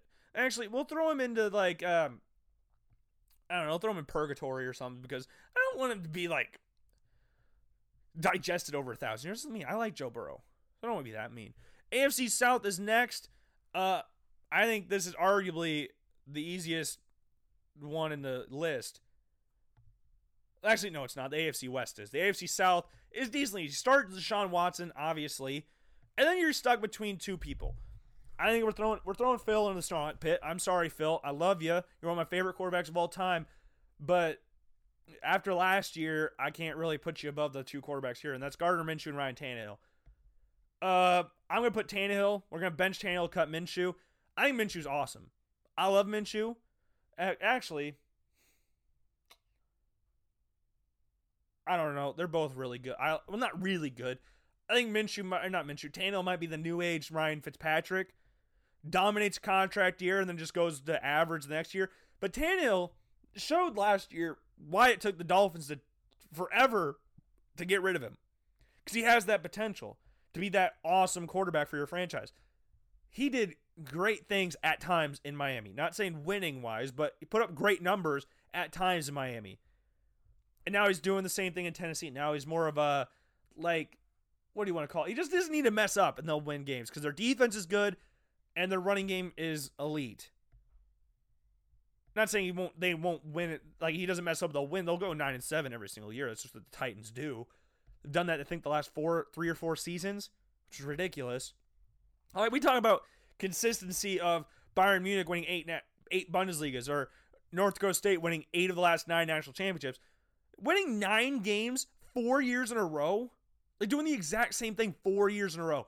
Or 3, I can't remember. But that's insane. That's ridiculous. But who would you take over Gardner Minshew or Ryan Tannehill? Minshew's played 1 year. He's more than likely going to get replaced next year if he doesn't ball out, which I think he could ball out because I think he's a very talented dude. He just doesn't do anything that wows you. He doesn't have to. Tom Brady, at his start of his career, didn't do anything that wowed you. But he won games. I think Minshew, if given the right people around him, could be very good in the NFL if he's given a chance. Which is what happened. He didn't get a chance at East Carolina. He got a chance at Washington State, put up godlike numbers. But he's just not very big and he doesn't have a strong arm. Some people don't like that. It's worked out for Tom Brady. It's worked out for Drew Brees. More so Drew Brees because he's short and has a good arm. There's a weaker arm, I guess. I don't know. I'd take Deshaun Watson to start, Phillip Rivers, Sarlacc, Pitt. We'll bench Tannehill because he's been to the playoffs and got to the AFC Championship game, even though he didn't really do a lot, and cut Minshew. Sorry, Gardner. I like you, but that's just what's going to happen here. AFC East, start Josh Allen for the Buffalo Bills. Now we get in a little tough situation here. Because you got 2 quarterbacks here, so bench Sam Darnold. Now you got Jarrett Stidham and Tua Tagovailoa. Those two have played pretty much the same amount of NFL football. So who do I think is better out of the two? I really like Jarrett Stidham. I think Jarrett Stidham will get eased into this job. Because, like I said about Tom Brady, at the beginning of his career, he didn't do anything that wowed anybody because the Patriots didn't put a lot on his plate that early in his career. They saw what he had. They completely wasted a roster spot to keep him on the roster. They had 4 quarterbacks his rookie year just so no one would take him. Like, they knew what he was. They saw him what he did at Michigan is what he did for the Patriots. They just had Drew Henson there. So there was always going to be that hype about this kid that's the greatest thing in Michigan football history, like in the state of Michigan. Goes to Michigan, he's going to be right on his doorstep. But whenever you have a popular backup quarterback, it puts tons of pressure on the starter. Like you look at Brian Hoyer with Johnny Manziel, Kyle Orton in Denver with Tim Tebow, Patrick Mahomes in Kansas City with Alex Smith. Every time you have a popular backup quarterback, the starter is going to get pressured on. But Tom Brady at Michigan didn't let that get to him. He won an Orange Bowl, or won the Sugar Bowl against Alabama in a comeback fashion, which is what he's done in the NFL. After game after game after game, they did the rotating quarterback thing, and Tom Brady would always have to come in and rescue Michigan. I think Jarrett Stidham is going to have the same process going to the NFL as Tom Brady did. They're not going to put on a lot on his plate early. They know he's talented, because if you watch Jarrett Stidham at both Baylor and Auburn, you saw he has talent. But it's not anything that necessarily wows you. Just another Tom Brady, essentially. Kind of the same story, I guess. Except for the whole benching thing and all that stuff. But he won't do anything early. But I think he could be really good eventually. And Tua, I think for his sake, I think Ryan Fitzpatrick's a start before him.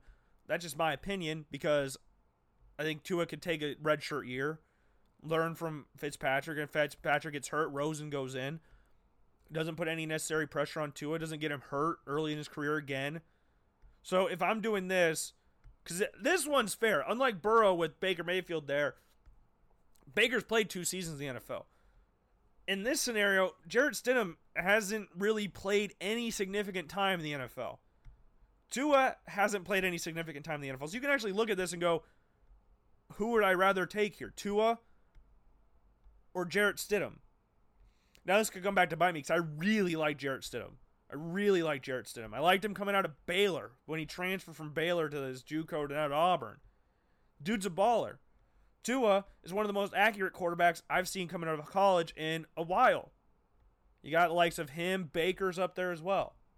And other quarterbacks before that as well. It's just cutting and Sarlacc pit, so it's pretty much the same fate anyways. We're going to cut Tua, throw Stidham in the Sarlacc pit. It's the same outcome anyways. The only difference is you're both of them are not making the team. Only one of them's coming out alive. The other one's getting digested for 1,000 years. No, it's nothing personal. But Josh Allen starts. Sam Darnold on the bench. I think that's pretty easy.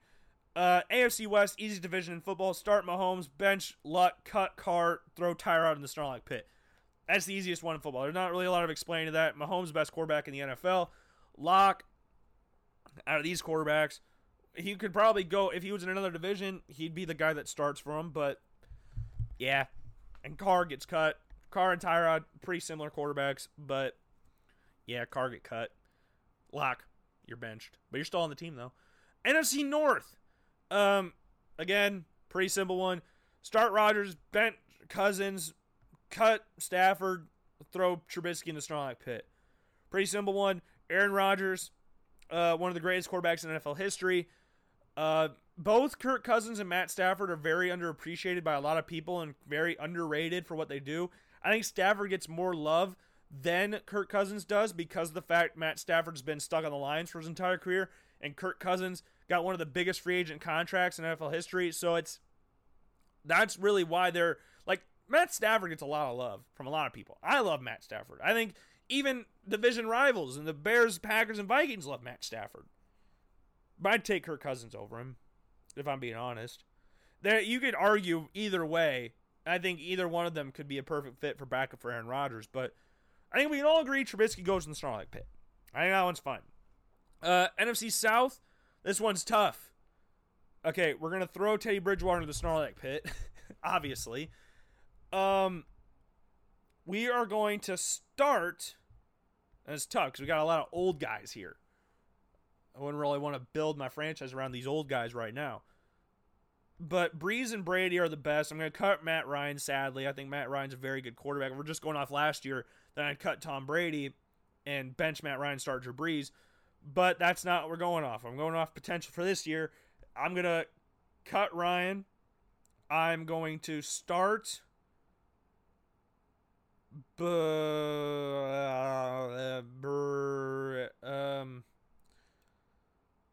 let's look at it like this. Okay, Drew Brees is Michael Thomas, Emmanuel Sanders, Alvin Kamara, Jared Cook. Very talented group. Tom Brady, Chris Godwin, Mike Evans, O.J. Howard, Chris Gronkowski, Rob Gronkowski, and Ronald Jones. With Tristan Wirfs coming in as a starting right tackle or left tackle, whichever one they slot him in at. And he's got Reed Sinnett breathing down his neck. So he's got some challengers there. Drew Brees has a very talented offensive line, very talented receiving core, very talented running back, very capable backup behind him, and Taysom Hill and Jameis Winston. Who would I rather have? Crap. They're both old. Brees is coming off an injury. Brady's coming off his worst year in years, it feels like. His last throw in a Patriots uniform was a pick six. Both lost in the first round of the playoffs, too. So, I'm going to start Brees, bench Brady. I think Brady's the greatest quarterback of all time. Brees is like 2 years younger. So that's the only reason I got here. I think Brady might have better yards. Actually, I don't know. That's a flip of the coin. I don't really know who I'd rather have there. I think we agree. Cut Ryan, throw Teddy in the Sarlacc pit. But the starter and bench, I don't know. NFC East, pretty simple one. Start Wentz, bench Dak, cut Daniel Jones, throw Dwayne Haskins in the Sarlacc pit. Pretty simple one. Wentz the best quarterback in the division. Dak's easily the second best. Daniel Jones easily the third. Like, there's such a big break-off in talent in this division. I mean, I think Dwayne Haskins is a very talented quarterback. Don't get me wrong. I think Dwayne Haskins is uber talented. But Dwayne Haskins is set up to fail in Washington. Why? Because it's the Washington Redskins. That's what they do. They always fail their quarterbacks. And at least in Dane Snyder's reign of terror in Washington. But I think Daniel Jones, though he fumbled 18 times last year, I still think he's better at this point in time than Dwayne Haskins is. I think Dwayne Haskins will eventually be better than Daniel Jones, but at this point in time, I think Daniel Jones is better. The NFC West, start Russell Wilson, bench Kyler Murray, cut Jimmy G, and throw Jared Goff in the Sarlacc pit. 3 of the 4 quarterbacks in the division have been to a Super Bowl. Only one of them has won. Russell Wilson, undoubtedly the best quarterback in this division. He's a top 3 quarterback in the NFL.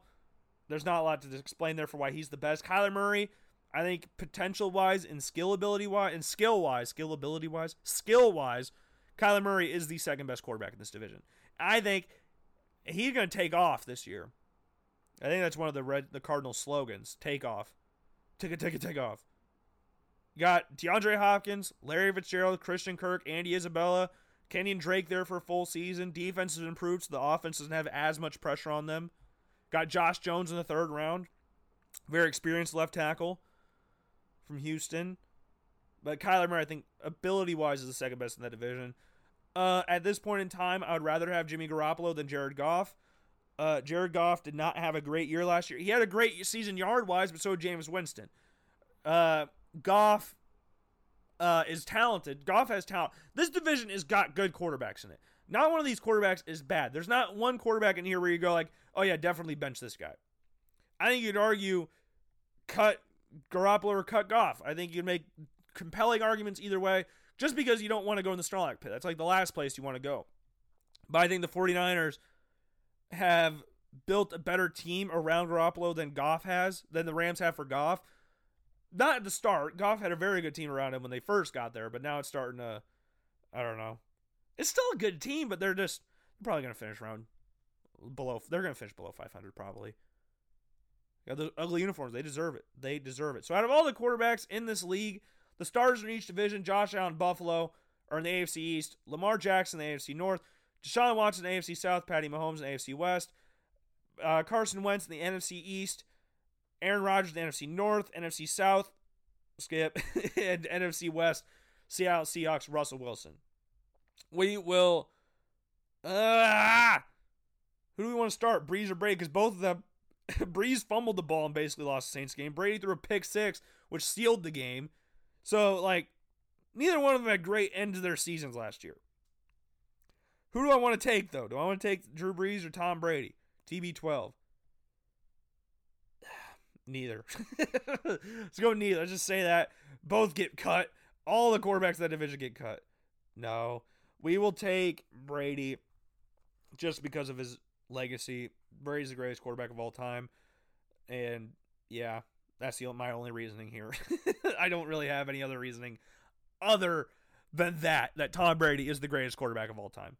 So, with that being said, let's take a quick break here on the Logan Blackman Show. We'll come back. We got some Jamal Adams drama to talk about and a defensive back bracket.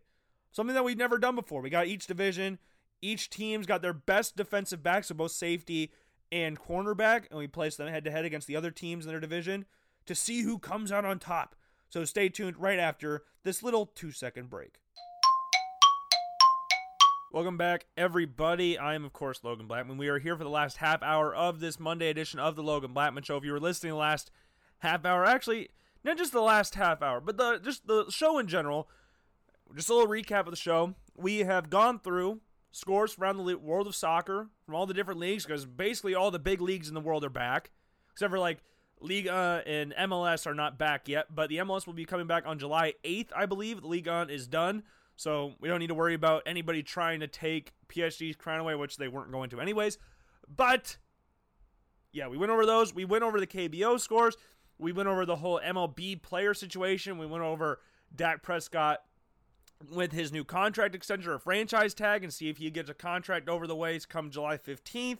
Then we played a little game of Start, Bench, Cut and Sarlacc Pit and basically went through every single team's divisions, went through all the divisions of the NFL, Start, Bench, Cut, Sarlacc Pit for all of them, and that's where we are right now. But there was something I forgot to do at the beginning of the show, which was go over the Premier League scores for today. I haven't touched on that. I kind of forgot about it, and I turned on the TV, and on channel 220, it's Manchester City versus Burnley. And unsurprisingly, right now, Manchester City is up 1-0 against Burnley in the 39th minute of the game. Again, not really surprising. Phil Foden gets the goal. He scored a goal against Arsenal. Got a goal in this one. Started on the left wing for Manchester City in this game. Bernardo Silva got the assist for Manchester City. And yeah, pretty unsurprising the fact that they're up 1-0. It's in the 40th minute now. We're almost at halftime. Phil got his goal in the 22nd minute of the game. Yeah, this is just pretty standard stuff. I mean, we've come to just expect Manchester City to beat almost every single team in the league, bar Liverpool and Manchester United, because Manchester United has beaten them twice this season. They did the double over Manchester City this year.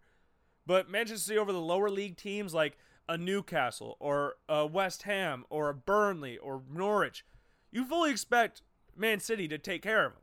It's just facts. You just expect Manchester City to just go in there and win the game. If they don't, you are very surprised. So them up 1-0 right now is the least surprising thing I have seen in a while. But yeah, I just wanted to go over that because I kind of forgot they were playing today. I went over the games from this past weekend and didn't really touch on anything right now. But there's other scores that went on today. Villarreal and Sevilla drew 2-2. AC Milan beat Lecce 4-1. And Fiorentina and Brescia drew 1-1. Juventus and Bologna will be playing a little bit later today, in about 4 minutes from now. So, yeah, you want to watch that game? Go right ahead. At least I think it's 4 minutes from now. Maybe I'm wrong. Maybe I'm wrong. But if I'm not, it's on 4 minutes from now. And with that being said, let's go into our next talking point, our defensive back bracket. Now, on Friday, we were going to do a wide receiver bracket, but I couldn't remember if I did it or not, so I listened back on old shows and couldn't find a place where I talked about it. But if I did, I didn't want to risk, because what if I talked about it a while ago? I didn't want to do that. So, today, with Jamal Adams, with his whole I want to leave the Jets, it's time for a change thing, we have to go over the best defensive backs in the NFL. Now, I know this is a little unfair to some teams because different players do different things. So how can you compare a safety to a corner when they don't do the same things? Well, it's just a whole unit in general. I mean, they don't do the same things, but we're going to compare them all. But before we get into that, let's talk about a little bit about Jamal Adams' situation. Unsurprisingly, trying to force a move away from the Jets, most likely to be to the Cowboys. He's from Texas. Wants to go play for the Dallas Cowboys. But is that reasonable? And all the teams, he had a 7-team shortlist. The Ravens, Cowboys, Texans, Chiefs, Eagles, 49ers, and Seahawks. You know what's interesting about those teams? Every single one of those teams made the playoffs, and every single one of those teams, minus the Chiefs, and Texans, and Ravens, are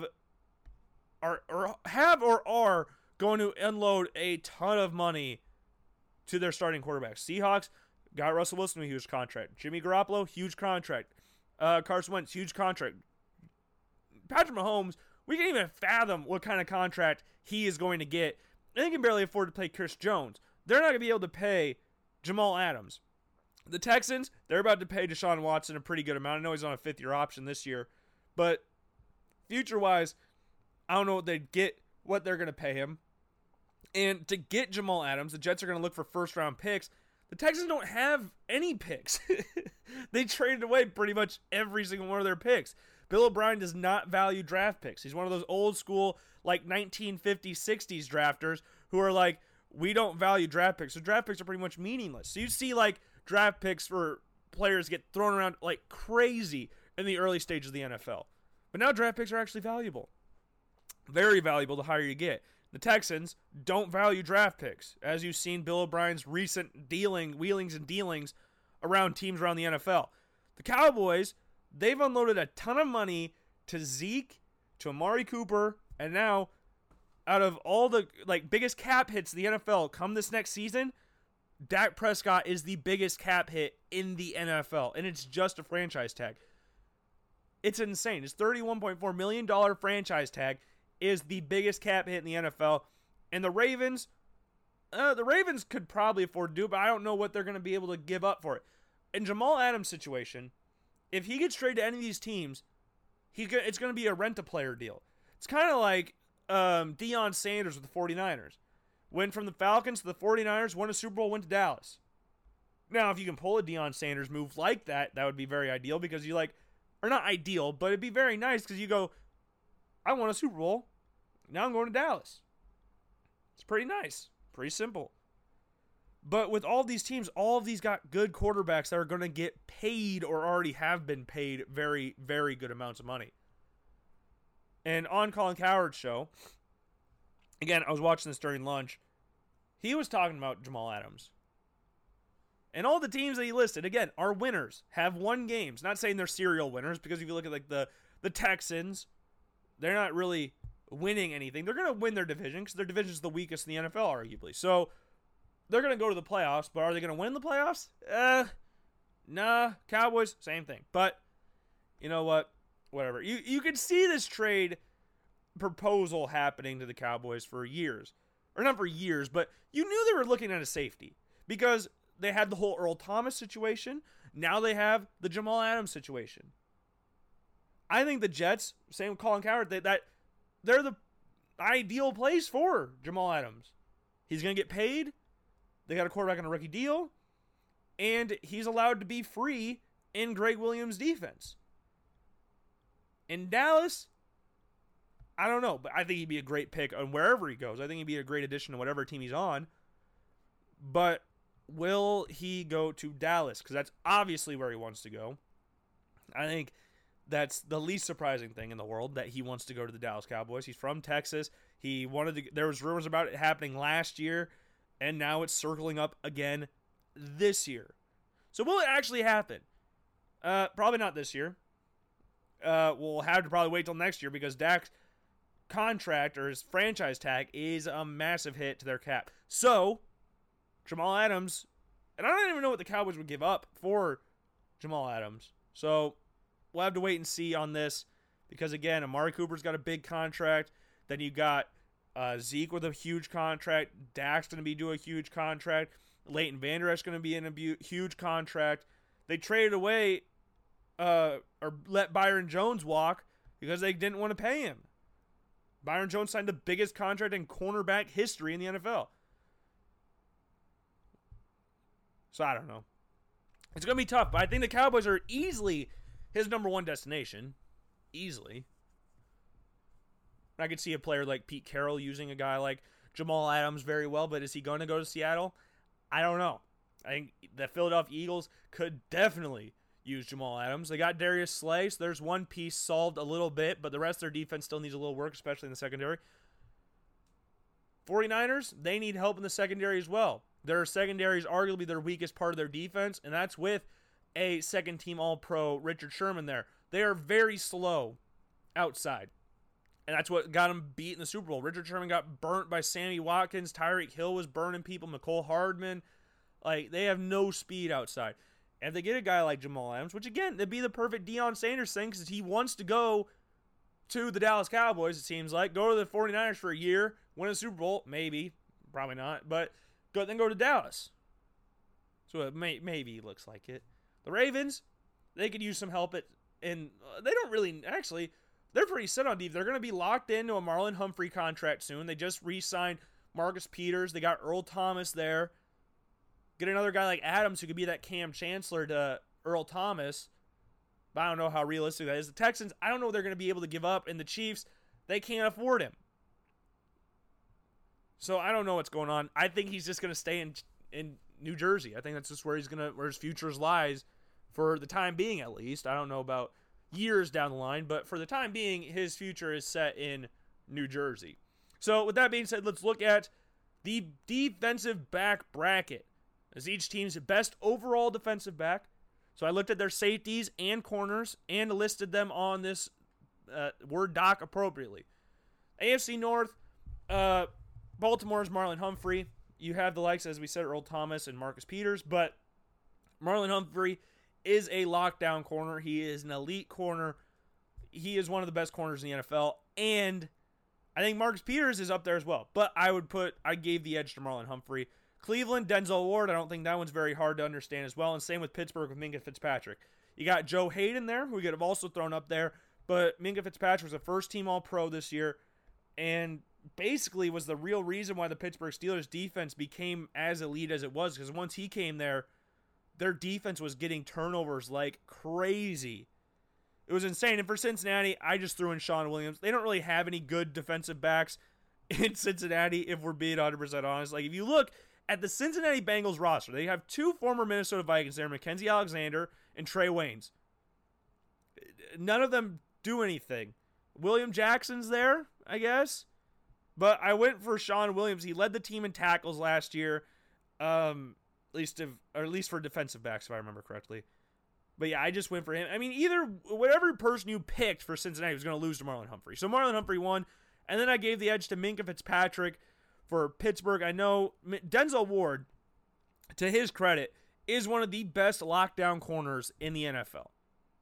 Denzel Ward is a beast. And a lot of people, including myself, when he got drafted, were confused why the Browns drafted Denzel Ward over the likes of Bradley Chubb. But the division they're in, they have some crazy wide receivers, especially at the time. So they needed to help guard some of those people. So you look at, like, especially in Pittsburgh and Cincinnati, Antonio Brown was there at the time, Juju Smith-Schuster, or did he get drafted that time? Or was he? Yeah, he was there. Then you had the likes of A.J. Green was there. Tyler Boyd was just starting to heat up a little bit. So you had people he needed to cover. Denzel Ward is a very, very good cornerback, but I'm going to give the edge to Minkah Fitzpatrick. And as regard to the best overall defensive back in the AFC North, it's hard because you don't want to leave out either one of these guys. They're two elite defensive backs. Last season for the Pittsburgh Steelers, Minkah Fitzpatrick got 5 interceptions. He got 9 pass defenses. He got 130 yards on his returns and scored a touchdown. Also had a forced fumble last year. Now, if we look at Marlon Humphrey for the Baltimore Ravens, in my opinion, this was the hardest decision I had to make out of any other in the NFL, out of all of these ones. Marlon Humphrey had 3 interceptions last year. Again, lockdown corners, so it's a lot harder to get these lockdown corners to get high numbers of interceptions than the likes of a safety who can just roam around the field and ball hawk like Minkah Fitzpatrick did last year. He forced 2 fumbles and had 3 fumble recoveries as well. He had 65 combined tackles for the Baltimore Ravens last year, as they had the best overall record in the NFL. And both players, Minkah Fitzpatrick and Marlon Humphrey, were named first-team All-Pros, and they're just elite guy. Like, Minkah Fitzpatrick, 57 tackles last year. Or no, that was just in Pittsburgh. He had a combined 68 tackles last year, combining with the Dolphins and the Steelers, because he played 2 games in Miami last year, which was a lower number than what he had in his first year in Miami. But Minkah Fitzpatrick just turned that team around pretty much. I don't know.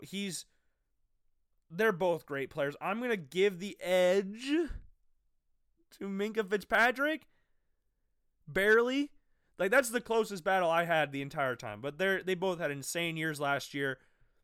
But I think if you took Minkah Fitzpatrick out of the team, out of Pittsburgh, that would be a bigger loss than Marlon Humphrey. And they're both huge losses. Because Marlon Humphrey is a top 5, maybe top 3 corner in the NFL.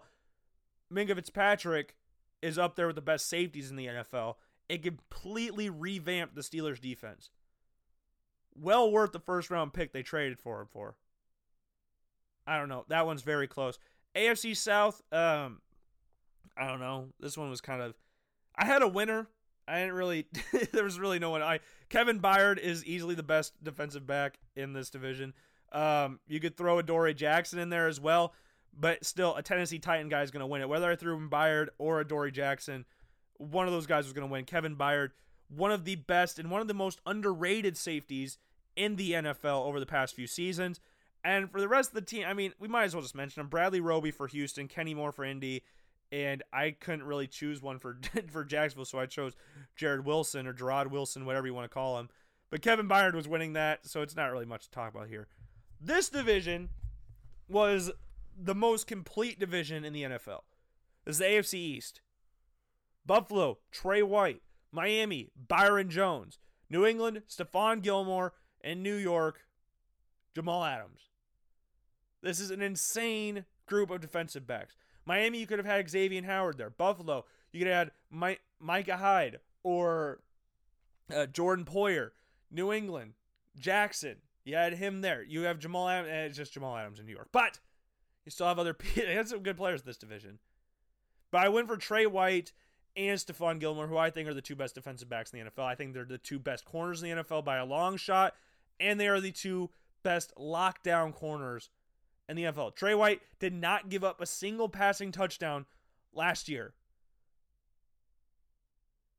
It's insane. And if you look at next gen stats rate, window tight percentage was just jaw dropping at 28.6%, and he earned a 20.2 ball hawk rate.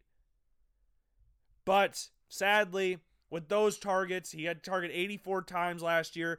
He had 6 interceptions, 17 pass defenses. It's just, he's going to get nowhere near those number of targets again this year. But Stephon Gilmore, he's the best corner in the NFL. He's going to beat Trey White. I mean, it's the battle of number 1 and 2 and number 1 1. Stephon Gilmore broke up 20 passes in the NFL, racked up 6 interceptions, and forced 15 incompletions last year. Like, the 20 passes he broke up is first. The number of interceptions is tied with Tre'Davious White. It's just, like, Stephon Gilmore's named the NFL Defensive Player of the Year this last year. He's insane. And yeah, that dude just needs more. I don't know what to say.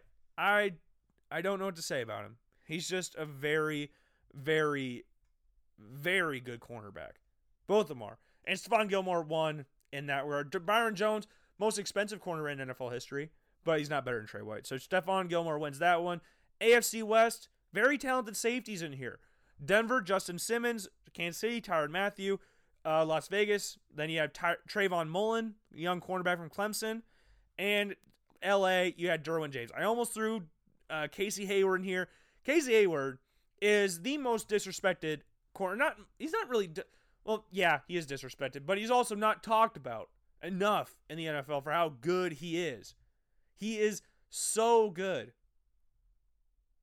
Like, in his first 2 seasons with the Chargers, he totaled 11 interceptions, and his interception numbers have been down, but he was only targeted 47 times last year. We look at what Tre'Davious White got targeted. He got targeted 84. So when we see that high number of attempts gone his way, we know how, when you see that high number and see how low all of his other numbers are, you're like, wow, this guy's elite. But with Casey Hayward, he was targeted only 47 times, pretty much half of what Tre'Davious White was given, and only allowed 26 receptions on 512 coverage snaps. In the NFL last year, highest forced incompletion percentage rate from cornerbacks from 2015 to 2019, Casey Hayward is 4th. 0.2 percentage points behind Stephon Gilmore. Casey Hayward does not get talked about enough. Casey Hayward is an elite cornerback, and top 5 shutdown corners in the league. Dude is locked down. He just doesn't get targeted. He's suffering from Patrick Peterson syndrome, where he's so good he doesn't get targeted anymore, so everybody takes their eyes off of him. It's the same thing with Desmond King his last year at Iowa. He won the Jim Thorpe Award, came back his next year, didn't do anything because no one threw his way. And he got drafted in the 5th round, which has worked out very well for him because drafted in the 5th round, but he has the skills to make up for it, so he got playing time right away. Casey Hayward's going through that situation right now, and it's sad because he deserves a lot of attention, but I put Derwin James down. As a rookie, he made first team All-Pro. I mean, I could have gone with either Casey Hayward or Derwin James here, and they would have beat Trayvon Mullen. It's not very hard.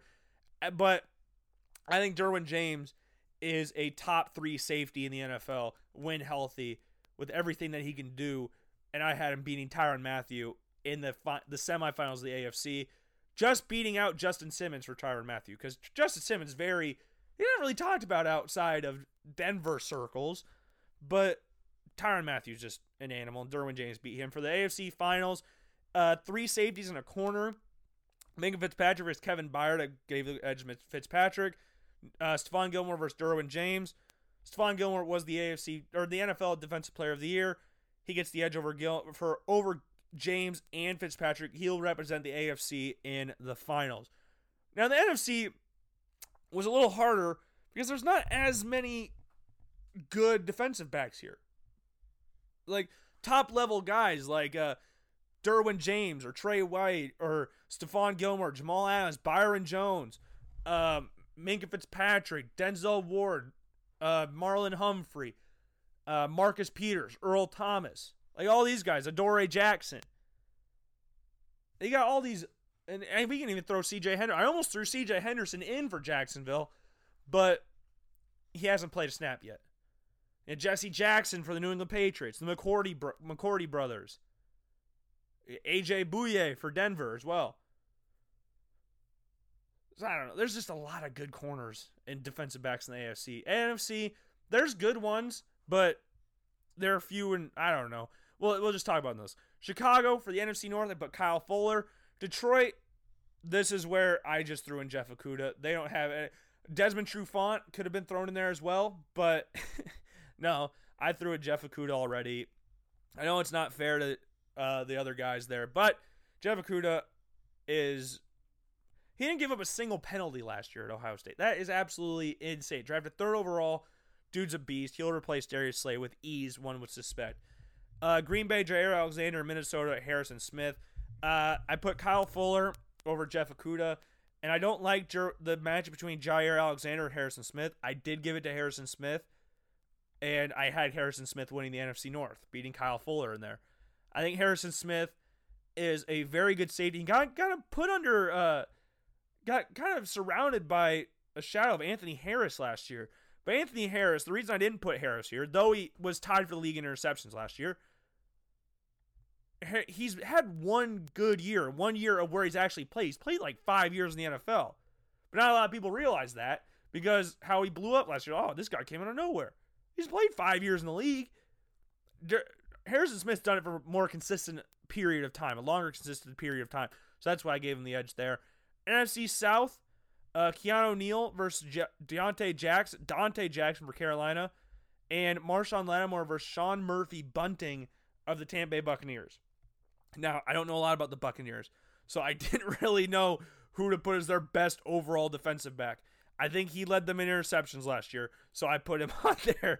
The NFC South, I think Keanu Neal is one of the better safeties in the NFL, but in the past 2 years, I think he's played 5 games, so that's why he's not going to get talked about a lot, but I gave him just the edge over Dante Jackson, who's one of the fastest players in the NFL, and I gave the edge to Marshawn Lattimore over Sean Murphy Bunting. Just the edge, just slightly. But Marshawn Lattimore wins the NFC South. NFC East, Dallas, after losing Byron Jones, it was a lot harder to figure out who was their best defensive back, but I put Jordan Lewis down as their best one. Trayvon Diggs could be that guy eventually, but I went with Jordan Lewis there, or Jamal Adams if he eventually goes there. James Bradbury for the New York Giants, coming over from the Carolina Panthers.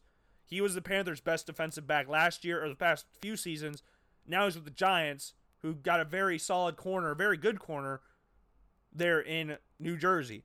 And Philadelphia, it's Darius Slay. And Washington, though he hasn't been great since coming to Washington, Landon Collins is still a good safety in the NFL. He hasn't had a great past 2 seasons, but he's still a good safety. But in this one, I went James Bradbury over Jordan Lewis and Darius Slay over Landon Collins. And I gave the edge to Darius Slay over James Bradbury. And for the NFC West, Patrick Peterson versus Jalen Ramsey and Richard Sherman versus Shaquille Griffin. The only division out of this bracket that their best defensive back is a cornerback. The rest of them has a little mix of safeties and corners in there, but this one's just corners. And this one was one of the hardest. I gave the edge to Richard Sherman over Shaquille Griffin. I think Griffin's a very talented corner, but Sherman, he was just really good last year. Other than the Super Bowl, Sherman had a great season last year. Second team All-Pro. He's been consistent throughout his career. Other than his first year in San Fran, he's finally found his groove there. And then now the NFC West, Patrick Peterson and Jalen Ramsey. This one was the toughest one out of all of them, arguably, because I don't like Jalen Ramsey. I've never been a huge Jalen Ramsey fan, other than when he got drafted. I really liked him coming out of college.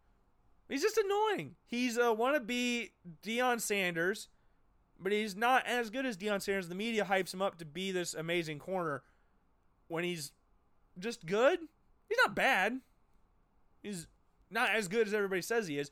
Patrick Peterson doesn't get the ball thrown to him. I think Patrick Peterson, comparatively to everybody else, is a top 5 corner in the league, if not top 3.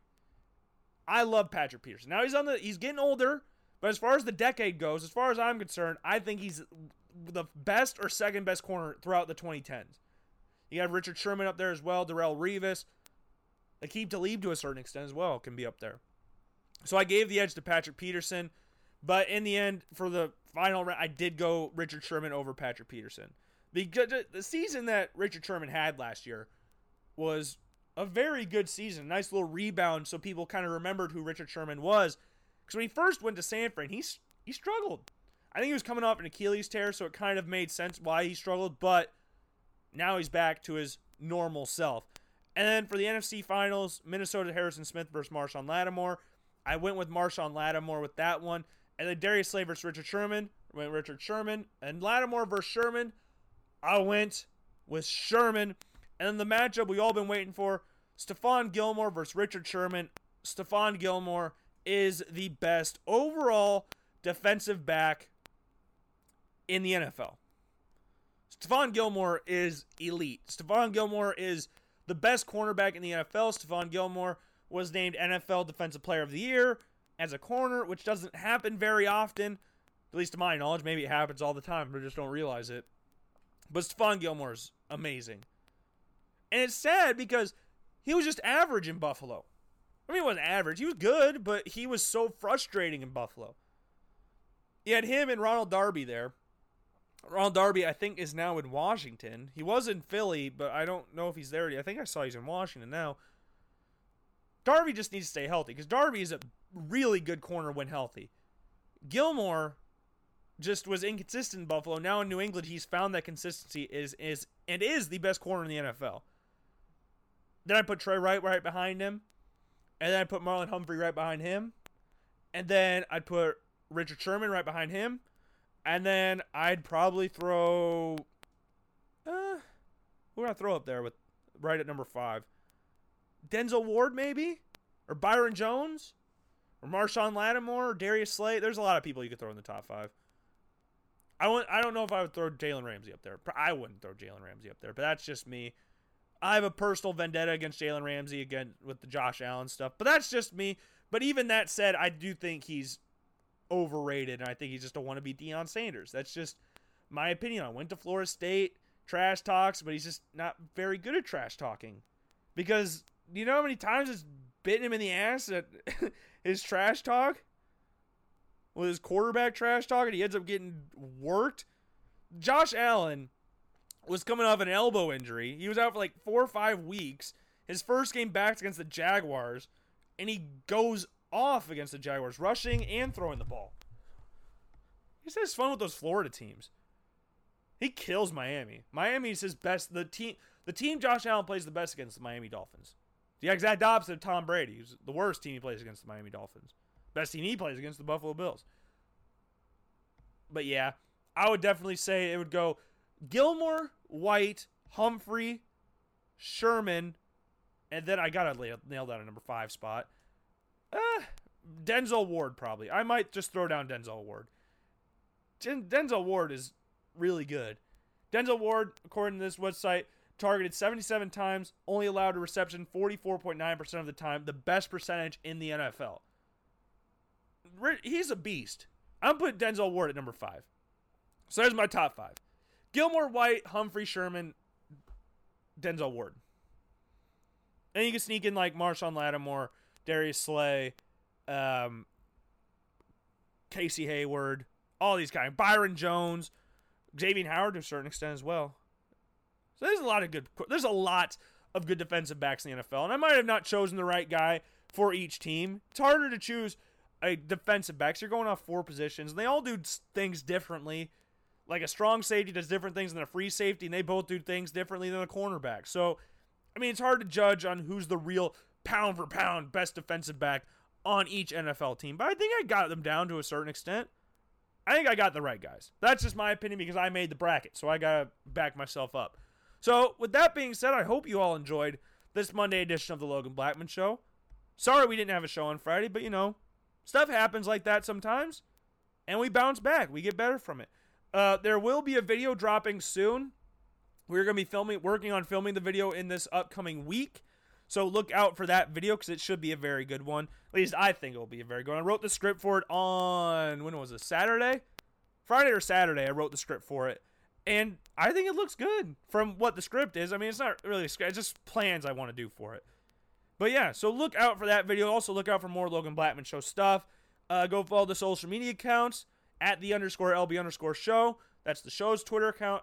At Logan_Blackman's my personal Twitter account. Search the Logan Blackman Show on Instagram. Should pop up. Same with Logan Blackman. I don't remember my username for Instagram, though. And then go like the Facebook page. I think we're at 111 likes, 112 likes maybe. We might have gotten one this past weekend, but I don't remember. I think it's 112. So, yeah, go like that. We're trying to get to 150 likes. I don't know how realistic that is here soon, but you know what? We'll just keep broadcasting it, and I hope you enjoyed the show. I will see you all on Wednesday. Peace.